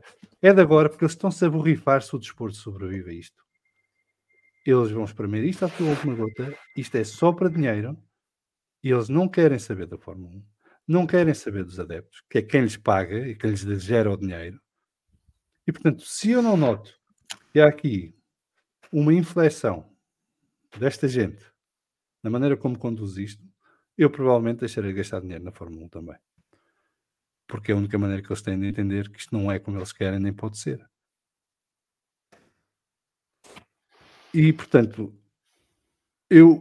há um antes de 31 de janeiro de 2024 e haverá um depois de 31 de janeiro de 2024 na minha relação com a Fórmula 1. Até aqui fui sempre um apaixonado pela Fórmula 1. A partir de agora, serei um fiscal e irei denunciar tudo o que esta gente faz, que vai minar e estragar este desporto que nós tanto gostamos. E não pode haver perdão para isto. Não pode. Isto é um negócio, é óbvio que é, mas é um negócio assente num desporto. E o desporto tem que ser preservado para haver negócio. O negócio não sobrepõe ao desporto. E isso hoje mudou radicalmente. Tu com o Bernie Ecclestone não tinhas esta situação. E o Bernie Ecclestone tem muitos defeitos. O Bernie Ecclestone sabia... O Bernie Ecclestone tem muitos defeitos, mas percebia que isto era um desporto acima de tudo. Sim. E isso, para mim, é uma mudança radical no que é a Fórmula 1 e na forma como eu olho para a Fórmula 1 a partir de agora.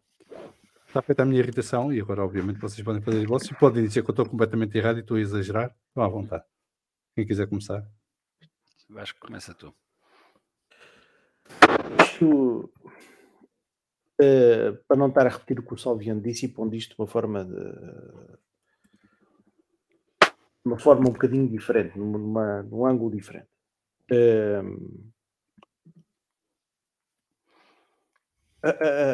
O argumento que é utilizado para a Fórmula 1 tem a ver com a equidade da distribuição. Ou seja, isto, pondo de uma forma simples, o bolo atual é dividido por 10 equipas e depois, se entrar uma 11ª ou uma 12ª, é dividida por 11. Ou seja, com isto, a matemática é simples, o que é dividido por 10, o que é dividido por 11 é menor a cada um se for dividido por 10. Mas é uma maneira profundamente errada de ver isto. Porquê? Porque se no curto prazo isso pode ser verdade, no longo prazo o bolo tendencialmente vai aumentar, existindo um número maior de equipas. Porquê? Porque são mais carros, existe maior probabilidade de atrair patrocinadores, as corridas podem ser mais interessantes, e com isso acaba por ser inevitável que o bolo aumente também e, consequentemente, que todas as equipas acabem por ganhar.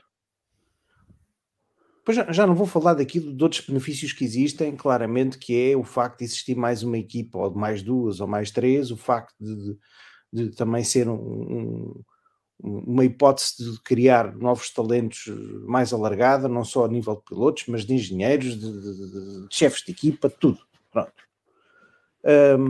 O que acaba por ser um bocadinho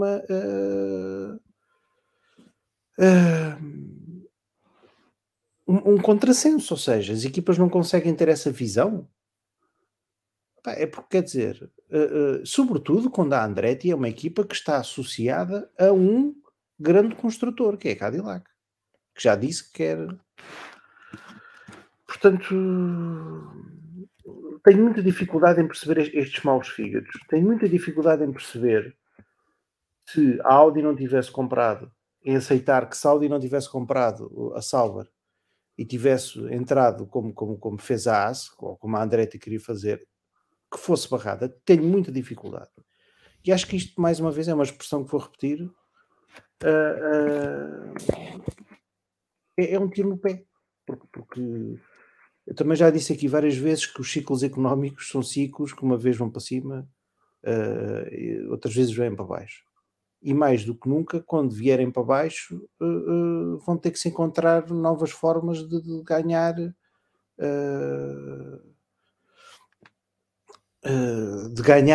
esse negócio. Portanto, não consigo perceber esta falta de visão, este egoísmo, como tu dizes, não se está a pensar no desporto, porque isto, mas é que mesmo é verdade que não se está a pensar no desporto, mas uma coisa é certa, mesmo não pensando no desporto e pensando no negócio, é difícil compreender os argumentos que são usados para justificar esta decisão, de um ponto de vista do negócio. Portanto, e tendo em conta o mercado para onde querem expandir. Pois, portanto, eu acho que estes maus fígados vão ter. Inclusive, eu não sei se não existem bases legais, porque a FIA aprovou. Não nos podemos esquecer disso. Sim. A FIA aprovou. Não sei se não existem bases legais para a Andretti contestar isto. Os advogados lá saberão. É preciso não esquecer uma coisa, que a Liberty não é dona da Fórmula 1. A Liberty é dona dos Pois direitos não. concedidos por 99 anos, aqui há uns anos atrás, mas que são da FIA. Não é? Não existem separado da FIA. A Liberty está a explorar a Fórmula 1. E portanto não sei até que ponto é que poderá haver cláusulas nesse contrato que a FIA pode invocar para pôr em causa os direitos da Liberty ou da FOM na Fórmula 1. Obviamente que isto é haver advogados de todos os lados a olhar para isto agora. Mas um bom advogado arranja sempre a falta de uma vírgula para resolver um problema.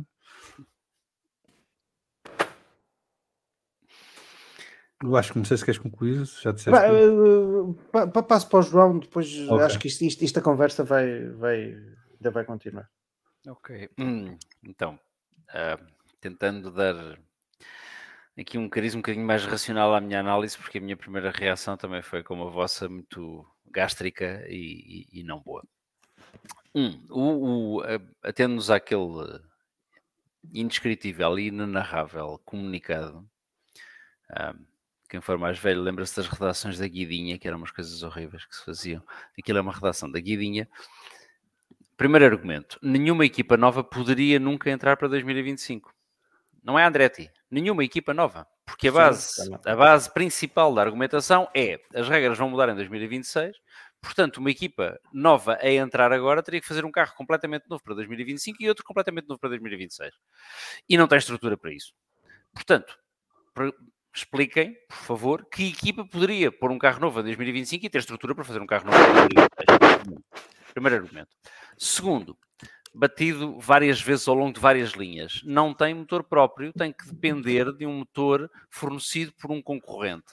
Concorrente esse que não se vai sentir minimamente tentado a fornecer motor, porque a Andretti já fez saber que a partir de 2028, em princípio, terá motores da Cadillac e, portanto, teria que fornecer por um período de tempo muito reduzido. Duas palavras para quem escreveu isto: Honda, Ford. Bastar-me-ia como argumento. Mas, enfim, os advogados da Andretti estarão a pensar em tudo isto. Terceiro argumento. pegando naquilo que vocês disseram, é um grupo fechado de 10 equipas e continuará a ser um grupo fechado de 10 equipas até que, como bem disseste, Vasco, o ciclo de Kondratiev começa outra vez a descer e estes construtores que hoje tecem loas de amor à Fórmula 1 forem os primeiros a bater a porta, a pirar-se rapidamente, como aconteceu em 2009, e a deixar a Fórmula 1 numa penúria de construtores de automóveis que querem fazer corridas de automóveis. Que é o que estes senhores não querem. Estes senhores querem ganhar dinheiro com os automóveis. Entretém-nos, é um efeito colateral, é um bocadinho como tomar um Benuron que nos tira a dor de cabeça, mas tem outros efeitos colaterais, não sei se tem. É obrigatório dizer que sim. Estes senhores fazem carros para ganhar dinheiro e aos domingos entretêm-nos e aos sábados e às sextas-feiras porque nós gostamos de ver carros, mas eles estão-se a borrifar para isso. Eles querem ganhar dinheiro. Portanto, é um grupo de 10 equipas que quer, como disseste bem, este bolo, não quer repartir outros. Já discutimos isso aqui várias vezes, até com a presença do Nuno Pinto, que obviamente vive essas coisas por dentro e que percebe isto muito, muito melhor do que eu, seguramente. Eu percebo a dificuldade que seja explicar a uma instituição que vive apenas para o lucro e cujo objetivo de existência é apenas o lucro, se calhar para o ano tens que prescindir de 10, 15% desse lucro para repartir com um novo competidor que ainda por cima te pode roubar pontos e patrocinadores. E para pegar nas palavras do comunicado mais uma vez inenarrável e indescritível, e com o qual vais ter que partilhar o espaço e a logística de transporte e as condições de trabalho, e acrescento eu, e a atenção mediática. Certo. Se calhar, porque todos temos neurónios e sinapses cerebrais, era explicar a estes 10 competidores, olha que, como tu disseste bem, Vasco, fazendo isso e prescindindo de 10 a 15% daquilo que estás a ganhar este ano, daqui a 2 anos podes estar a ganhar mais 25% sobre isso, porque o interesse ainda vai aumentar, a menos que quem está a fazer tudo isto, e eu acredito que seja o caso, já tenha um estudo muito aproximado de onde é que estamos no pico da curva do interesse pela Fórmula 1, daquilo que ela pode gerar, e tenha a noção que nós não temos, de que já chegou a esse pico, pode atingir um plano alto durante 2 anos, se calhar até 2028, e a partir daí cai. E, portanto, como sabe que isto está para durar 2, 3 anos e depois cai, não vale a pena repartir por mais. Aí, do ponto de vista racional, percebe-se. Do ponto de vista racional, económico e financeiro. Não outro, atenção. Último ponto, para não me alongar numa análise demasiadamente longa. Há aqui um caráter de humilhação e esse é que eu confesso-vos não consigo de todo perceber. Sim, eu adoro Fórmula 1, eu não gostava que o tempo voltasse para trás, mas gosto muito da Fórmula 1 que cheirava a gasolina e que tinha manchas de óleo e tudo mais. Sei que não vai voltar a acontecer. Sei que o Bernie Ecclestone trouxe uma Fórmula 1 um bocadinho ascética. Já era assim como dono de equipa. Não podia haver um cabelo no chão da box da Brabham. Apesar de serem os anos 70 e 80, tentava que as coisas andassem todas alinhadinhas, não tinha a obsessão-compulsão do Ron Dennis pela simetria, mas estava lá perto. Mas, dito isto, havia espaço de liberdade e, como vocês disseram bem, era um competidor, era um vendedor de automóveis que sabia o que era a competição, que tinha sido piloto de automóveis e, portanto, preservava o desporto na medida necessária e essencial para que isso fosse um negócio que lhe desse dinheiro. É como manter... Alguém falava aqui, o José Santos diz que eu estou a descrever o exemplo perfeito do dilema do prisioneiro. É mais ou menos isso, é manter o prisioneiro vivo até ao limite, mas ele tem que estar vivo, ele não pode morrer. E o Ecclestone sabia manter isto vivo para lhe dar dinheiro. Estes tipos não sabem isto. A gestão que têm feito, para pegar num exemplo do pop que nós todos consumimos, é um exemplo perfeito daqueles filmes sobre Wall Street e da época áurea de Wall Street, 87 até ao crash, sei lá, ver o Wall Street, propriamente dito, do Oliver Stone. A gestão que o Gordon Gekko fazia das empresas é a gestão que a Liberty está a fazer da Fórmula 1. E é interessante perceber isso. É péssimo para quem gosta de Fórmula 1 como nós, mas é interessante perceber isso porque eles disfarçam um pouco. Mas no meio disso tudo, há um caráter de humilhação para pessoas que já deram muito ao desporto automóvel. O Michael Andretti foi um piloto de Fórmula 1 sofrível, é um facto. Apesar de tudo, saiu com um pódio. Se nós nos dermos ao trabalho de ver os níveis competitivos do Michael Andretti em 93 contra o companheiro de equipa que tinha, que era denominado por batismo Ayrton Senna da Silva, também conhecido como Becão, também conhecido como Magic Senna, tudo isso que quiserem dizer do Ayrton Senna, ele não ficava assim tão longe em qualificação do Ayrton Senna e saiu com um pódio, como dizes, num carro francamente difícil de conduzir para ele, porque era o antípoda de tudo aquilo que ele tinha conduzido nos Estados Unidos, com suspensão ativa, controle de tração, travagem eletrónica, tinha tudo o que o carro dele da Indy não tinha. Bom, eles humilham-nos e essa parte eu não consigo perceber.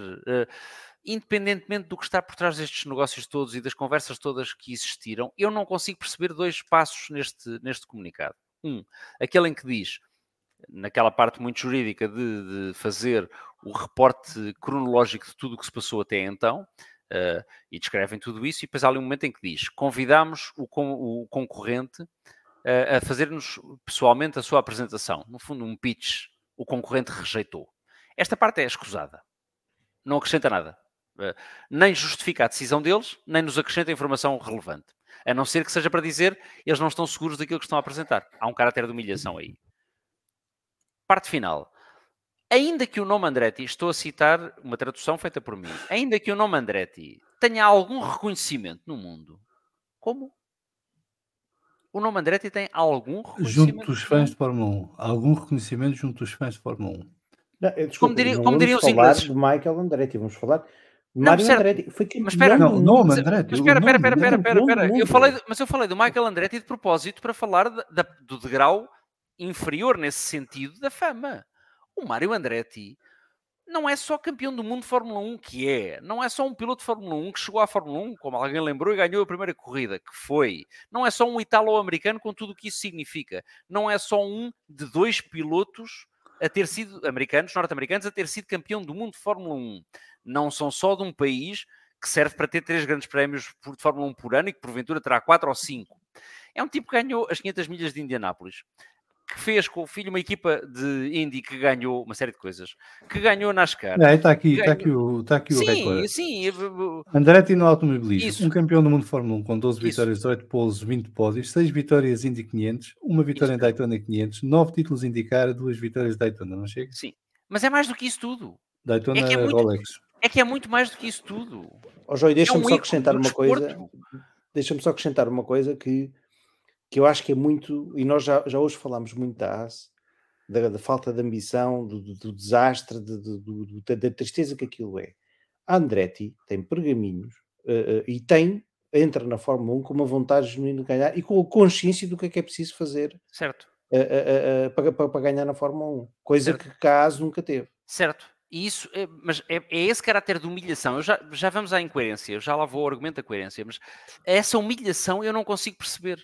Porque essa humilhação, qualquer humilhação em qualquer parte do mundo, mas num mundo destes, com esta visibilidade, é incompreensível. Segundo, desculpem, eu estou um bocadinho a alongar, mas enfim. Força. Esteja à vontade, doutor. Eu não tenho onde ir. Obrigado, eu tenho, mas temos todos, e quem nos está a ver também, mas pronto. Em segundo lugar, hoje choraram uma lágrima de pena pela morte todas as equipas que eu adorei ver na Fórmula 1, porque eu não adorei ver Fórmula 1 só com as McLarens e as Ferraris e as Williams e as Mercedes e as Red Bull a ganharem. Eu adorei ver as equipas que não conseguiam chegar a lado nenhum, que faziam uma festa quando passavam as pré-qualificações. Essas equipas, de que eles não gostam de se lembrar porque era a Fórmula 1 suja dos garagistas, são as que estão lá hoje. A Red Bull não era nada, zero, se a Stewart não tivesse sido permitir começar com uma estrutura que seria porventura pior do que a da Andretti. Até porque o reconhecimento dos fãs seria pouco sobre o nome Stewart também, de acordo com estes gajos. Mas nem consigo perceber o Jackie Stewart a ser humilhado assim publicamente depois de tudo o que fez pelo desporto automóvel como fez o Andretti. A Alpine não seria nada se a Toleman em 81 não tivesse arrastado em pista com um caixote, aerodinamicamente era um caixote. Os ingleses gozavam com aquilo. O Alex Hawkridge, ele próprio gozava com a equipa que fez, mas andou lá, gaita. E deu ao mundo um tal da Silva, não é? Entre outros, sim. Entre outros, mas sim.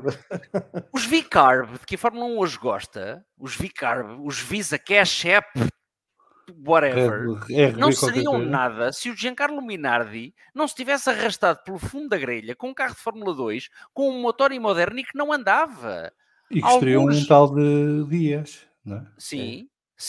Sim. Epá, é isso que eu não consigo perceber. A própria Mercedes passou por um ano, e quem já viu o documentário, eu ainda não vi, acabei o primeiro episódio e ainda vou no segundo. A própria Mercedes passou por um ano e existe hoje na Fórmula 1 porque houve um maduro que comprou uma equipa por uma libra.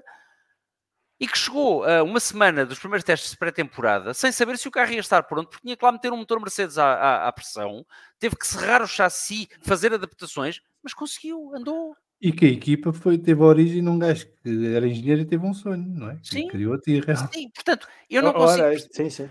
Eu não consigo... E que trabalhava num barracão que comprou ao exército, um barracão, Exatamente. que comprou ao exército e em mesas sujas de óleo onde fazia peças. Pá, eu não consigo perceber.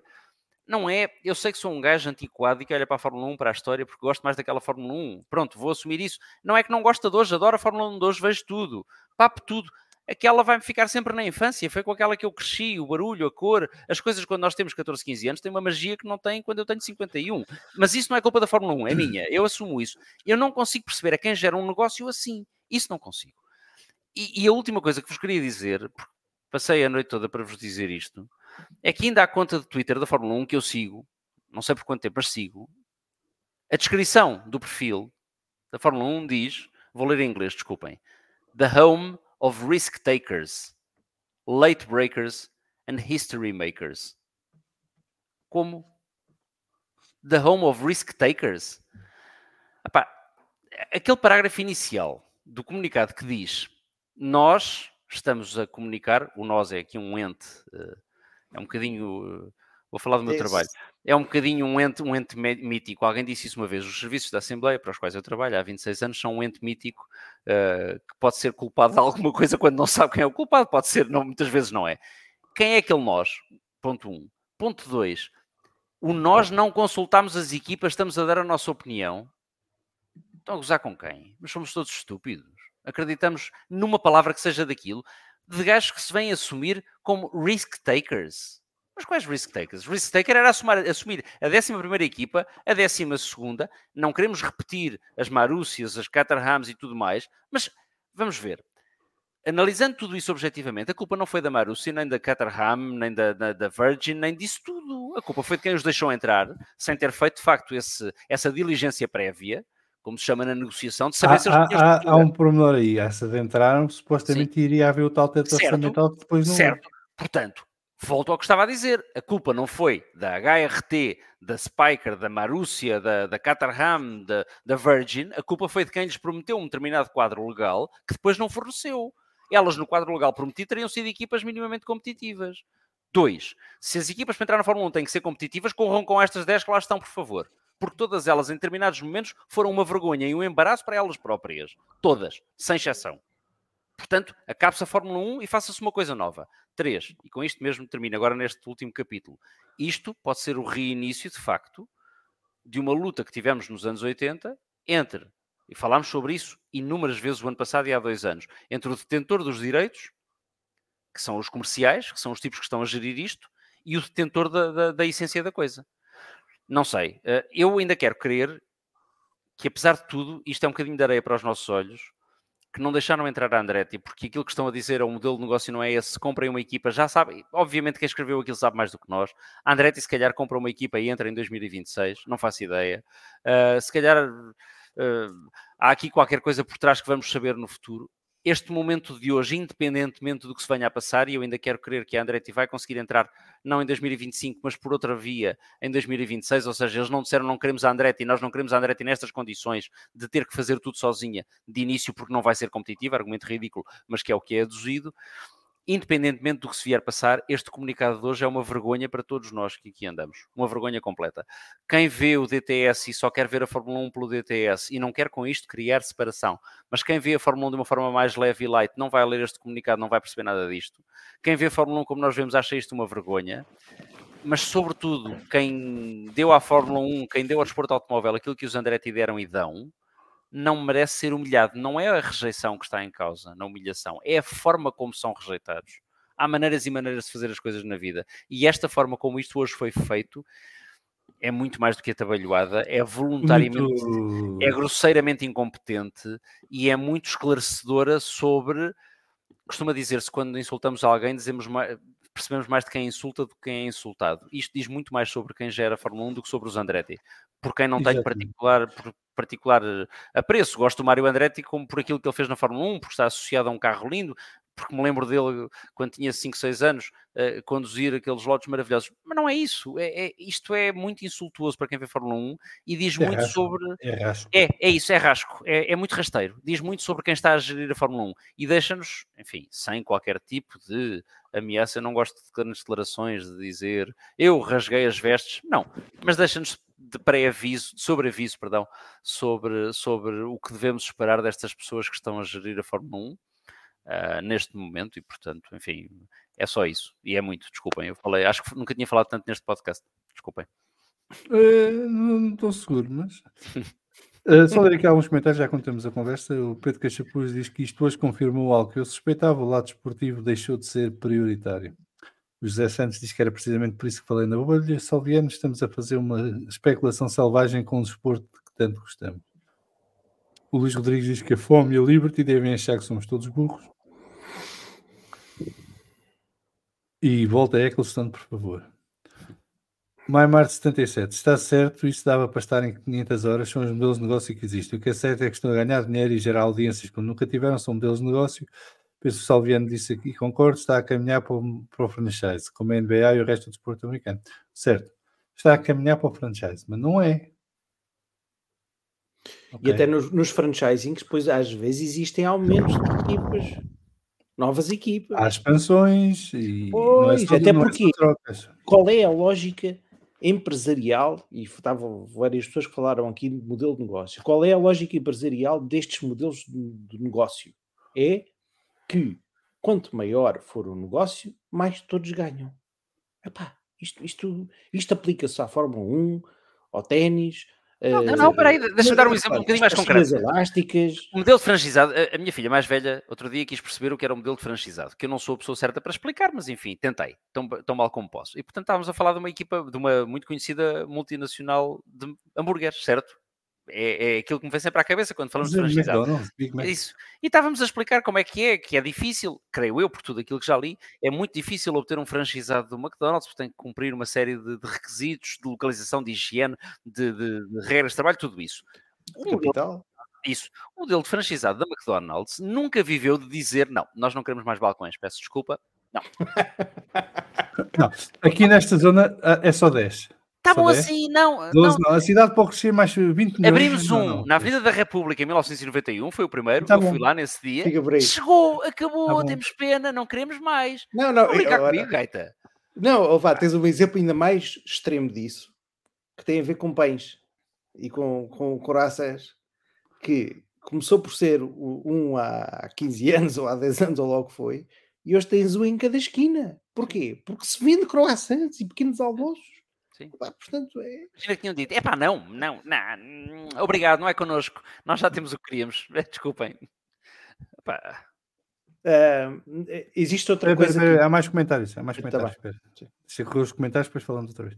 O Tiago Martins, só para repetir, Andretti no automobilismo, um campeão do mundo, 12 vitórias, 18 polos, 20 campeões, 20 pódios, 6 vitórias na IS, 500 milhas de Indianápolis, uma vitória nas 500 milhas de Daytona, 9 títulos indicar, 2 vitórias em Daytona das 24 horas de Daytona.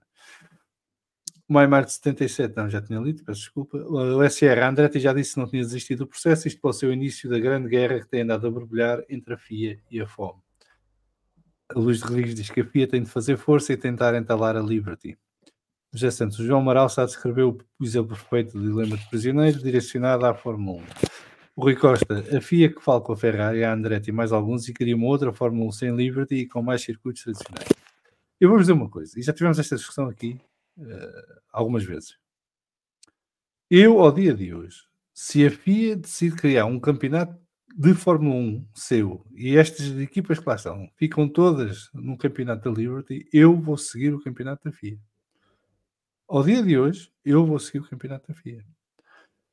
Acredito mais na FIA para organizar um campeonato do mundo de Fórmula 1 do que na Liberty, neste momento. Porque eu sei o que é que a Liberty quer. E a Liberty não me quer dar o que eu quero em troca do meu dinheiro e da minha atenção. Portanto, só para esclarecer. Pedro Queixa pôs, esta gente que gera Fórmula 1 não conhece a história da Fórmula 1. Não, aquilo a iniciação a quem entra na Fórmula na Liberty deve saber o Drive to Survive para saber o que é Fórmula 1. Depois são estas coisas. F. Martins, acabei de ficar mais um pouco. Há um exemplo bem recente disso, quando a AS consegue a pole position. Todos gostam de um David versus Golias, de um underdog que vai à luta e dá tudo. Sim, mas se tiver para entrar, não. Só se ela estiver dentro. Luís Tiago Martins, Ozella, RAM, Minardi, Live, Fortis, Xpeed, AGS, Colónia, Eurobruno, Mastercard, LOL, Andrea Moda, o que seriam destas míticas hoje? Olha, imaginem um gajo que queria entrar na Fórmula 1 hoje em dia, tipo o Andrea Moda. Ao menos ríamos, não é? Porque os gajos da fome não sabiam o que é que iam fazer à vida. Mas Andrea Moda, que eu adoro, ainda não consegui ver o documentário, ainda não consegui encontrá-lo. Também quer ver se em três arranja. partes, mas que deve ser fabuloso. Andrea Moda, enfim, estou de acordo, Luís Tiago Martins, começo por aí, sim, era dessas todas que me estava a referir. Mas a Andrea Moda até é um mau exemplo, ou seja, se tivermos uma discussão com a Liberty, vão dizer, é precisamente por causa da Andrea Moda que eu não quero novas equipas, que é para não fazer aquele espetáculo triste e aquilo chegar assim. Ou Mastercard Lola. O que quiserem, mas para cada Andrea Moda e Mastercard Lola, há todas as outras que andaram lá a raspar o fundo do tacho não sei quantos anos, precisamente como dizia há pouco, não sei se era o F. Martins, o underdog, o David a ganhar de vez em quando qualquer coisa, a Minardi quando faz um quarto lugar em Portugal em 91 faz uma festa de todo tamanho e toda a gente aplaude, caramba, até eu aplaudia nas bancadas, foi uma coisa espetacular. Como por outro lado, se transformaram em equipas de tremendo sucesso hoje. Tremendo sucesso. Vamos fazer uma pausa, desculpem, vamos fazer uma pausa porque há um breaking news. Se estivesse aqui, eu tenho que arranjar um som daqueles breaking news. Sim. O Will Buxton disse aqui há uma hora e tal que. Eu vi. Sim, pronto, grandes novidades até o fim da semana. Pronto, e agora o que está a circular é que a novidade é que Lewis Hamilton poderá ter assinado pela Ferrari para 2025. Pronto. E fica para aqui o rumor. Fizeste bem. Grande novidade era o Lewis Hamilton ter assinado pela Andretti para 2025. E isso é que era de homem. Isso é que eu gostava. Pela Ferrari, sim. Pronto, ok, pode acontecer. Sim, vamos continuar. Sim. F. Martins, isto é incompreensível. Deveriam ir aprender umas coisas noutras disciplinas como a endurance, espírito esportista de competição, etc. Não é que a endurance seja um grande exemplo, também tem lá coisas um bocado estranhas, mas não é exatamente aquilo que gostávamos de ver na Fórmula 1. O Rui Costa foi só de uma enorme arrogância esse comunicado. O comunicado é... Eu fiquei chateado quando vi que eles tinham rejeitado a Andretti. Mas o que me derriou, que me puxou para baixo e que quebrou, que fez uma... Como é que eu ia dizer? Como é que se diz crack em português? Aquilo que fez uma racha, uma fissura. Uma fissura na porcelana foi o comunicado. É o comunicado que me destrói. Este comunicado não vale a pena, mas continua. Já Santos, junta-se a fome com a vontade de comer. Neste caso é a fome com a vontade de ser comido. Exatamente. Depois que pus a MLS, a Liga de Futebol de EU, funciona com franchise, tem 29 equipas e vai ter mais. Porquê? Porque dá dinheiro. E o F. Martins está a dizer para colocarmos motores de V10 e já no tal campeonato da FIA. Sim.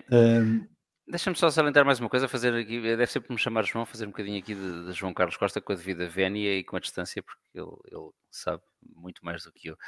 Eu acho que isto também denota outra coisa, é que na Fórmula 1 neste momento, e como nós todos sabemos e temos vindo a dizer várias vezes, ninguém tem mão. Ninguém tem mão. O Eccleston que nós falámos aqui, apesar de tudo, tinha mão neles. E neste momento, apesar daquela linha absolutamente ridícula a dizer, não, isto é a nossa opinião, não é das equipas. Nós consultámos todos os stakeholders. Mas até isso é mau. Até isso é mau. Mas é mentira. A necessidade de dizer. É tanga, sim. Eu estou sozinho em casa, a jarra apareceu partida, mãe, mas não fui eu que a parti. Certo, ok. Mas, para além disto, ninguém tem mão neles. Não há uma hierarquia que mande. Não há quem ponha ordem na casa. Deixámos. Não, há chefes de equipa que se arrogam nós os dois, e quando eu digo nós os dois, Salviana, porque eram sextas de Fórmula 1 antes de Las Vegas, tivemos, se bem me recordo, uma hora a encher chouriços porque não havia treinos, nós achámos que ia haver e já não tinha havido. Pronto, e acabámos, exatamente, where the streets have no drains, e acabámos a ter uma discussão por uma vez, acabámos a ter uma discussão político-filosófica os dois, que foi interessante, até porque discutir contigo é sempre interessante. E eu lembro de dizer qualquer coisa que tinha lido há pouco tempo e que era mais ou menos como isto. eu gosto sempre dessas coisas que ligam o nosso cotidiano à biologia, apesar de ser uma área completamente diferente da minha. Um organismo fechado que tenta expandir-se sem expandir os seus próprios limites, está condenado a acabar. Isto era a propósito do capitalismo, na altura estávamos a falar. Mas eu tinha lido esta descrição a propósito de uma coisa que nós conhecemos todos como cancro. É assim que um cancro é. Um cancro é um organismo que tenta expandir-se, não havendo mais limite para se poder expandir. E por isso é que mata o organismo hospedeiro. E a Fórmula 1 está a ser isto. Quem gera a Fórmula 1 está a fazer isto. Quer expandir-se, no sentido de ter cada vez mais público e receitas, mas sem aumentar o núcleo essencial da coisa. Somos só nós e isto vai dar durante anos.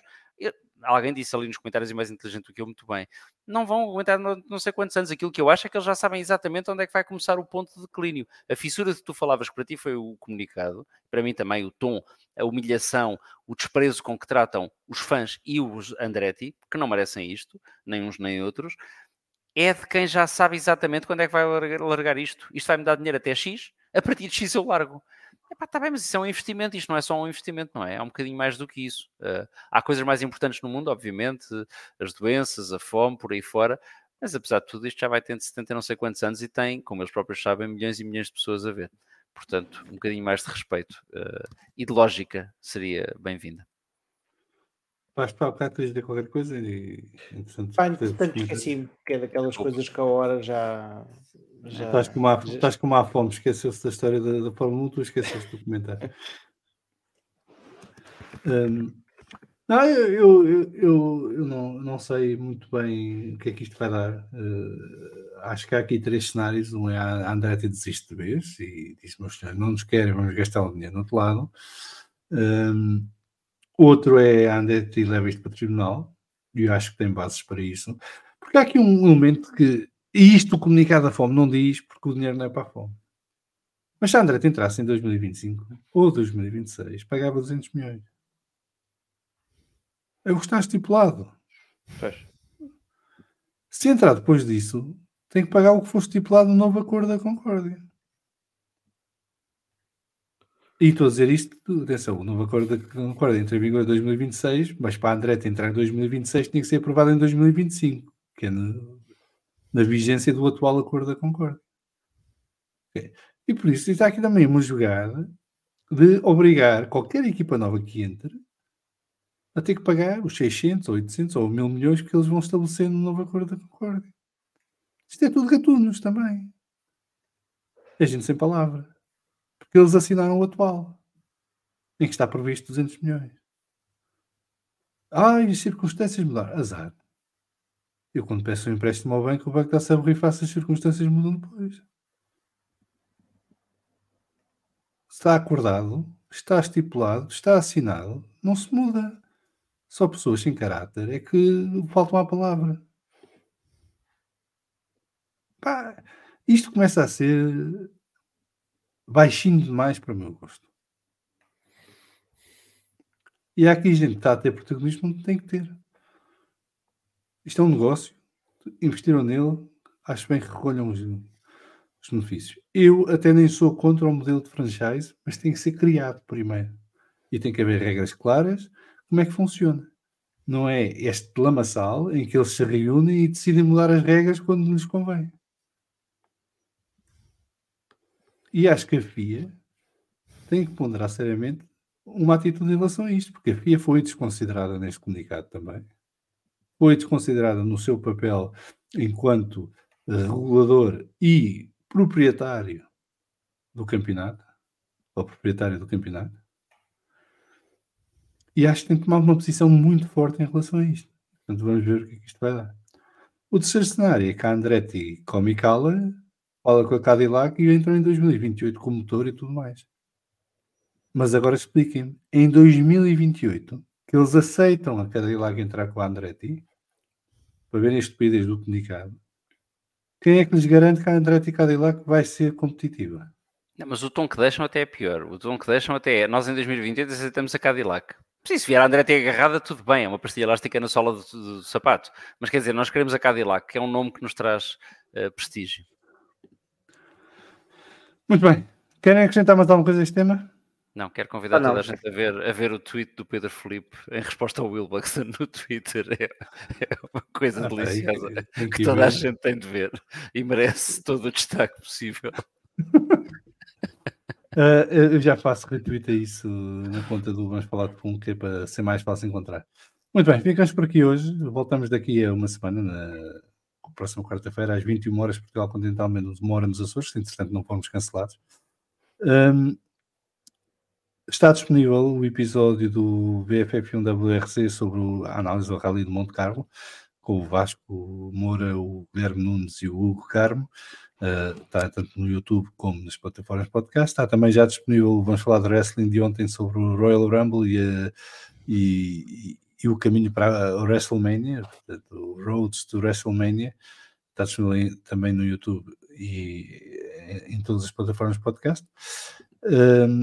Não se esqueçam, se puderem, apoiem o podcast no Patreon, patreon.com/VFF1, escolham uma das categorias de apoio e apoiem o podcast. Agradecer ao Ruben Ventura ter se tornado patrono hoje.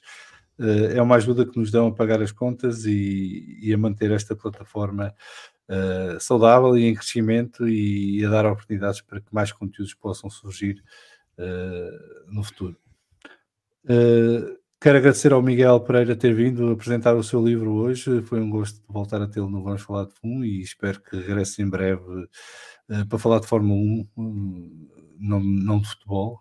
Hoje foi de futebol e volto a recomendar que vejam, procurem o livro Bring Me the Horizon, Miguel Pereira, disponível na Bertrand e na Amazon.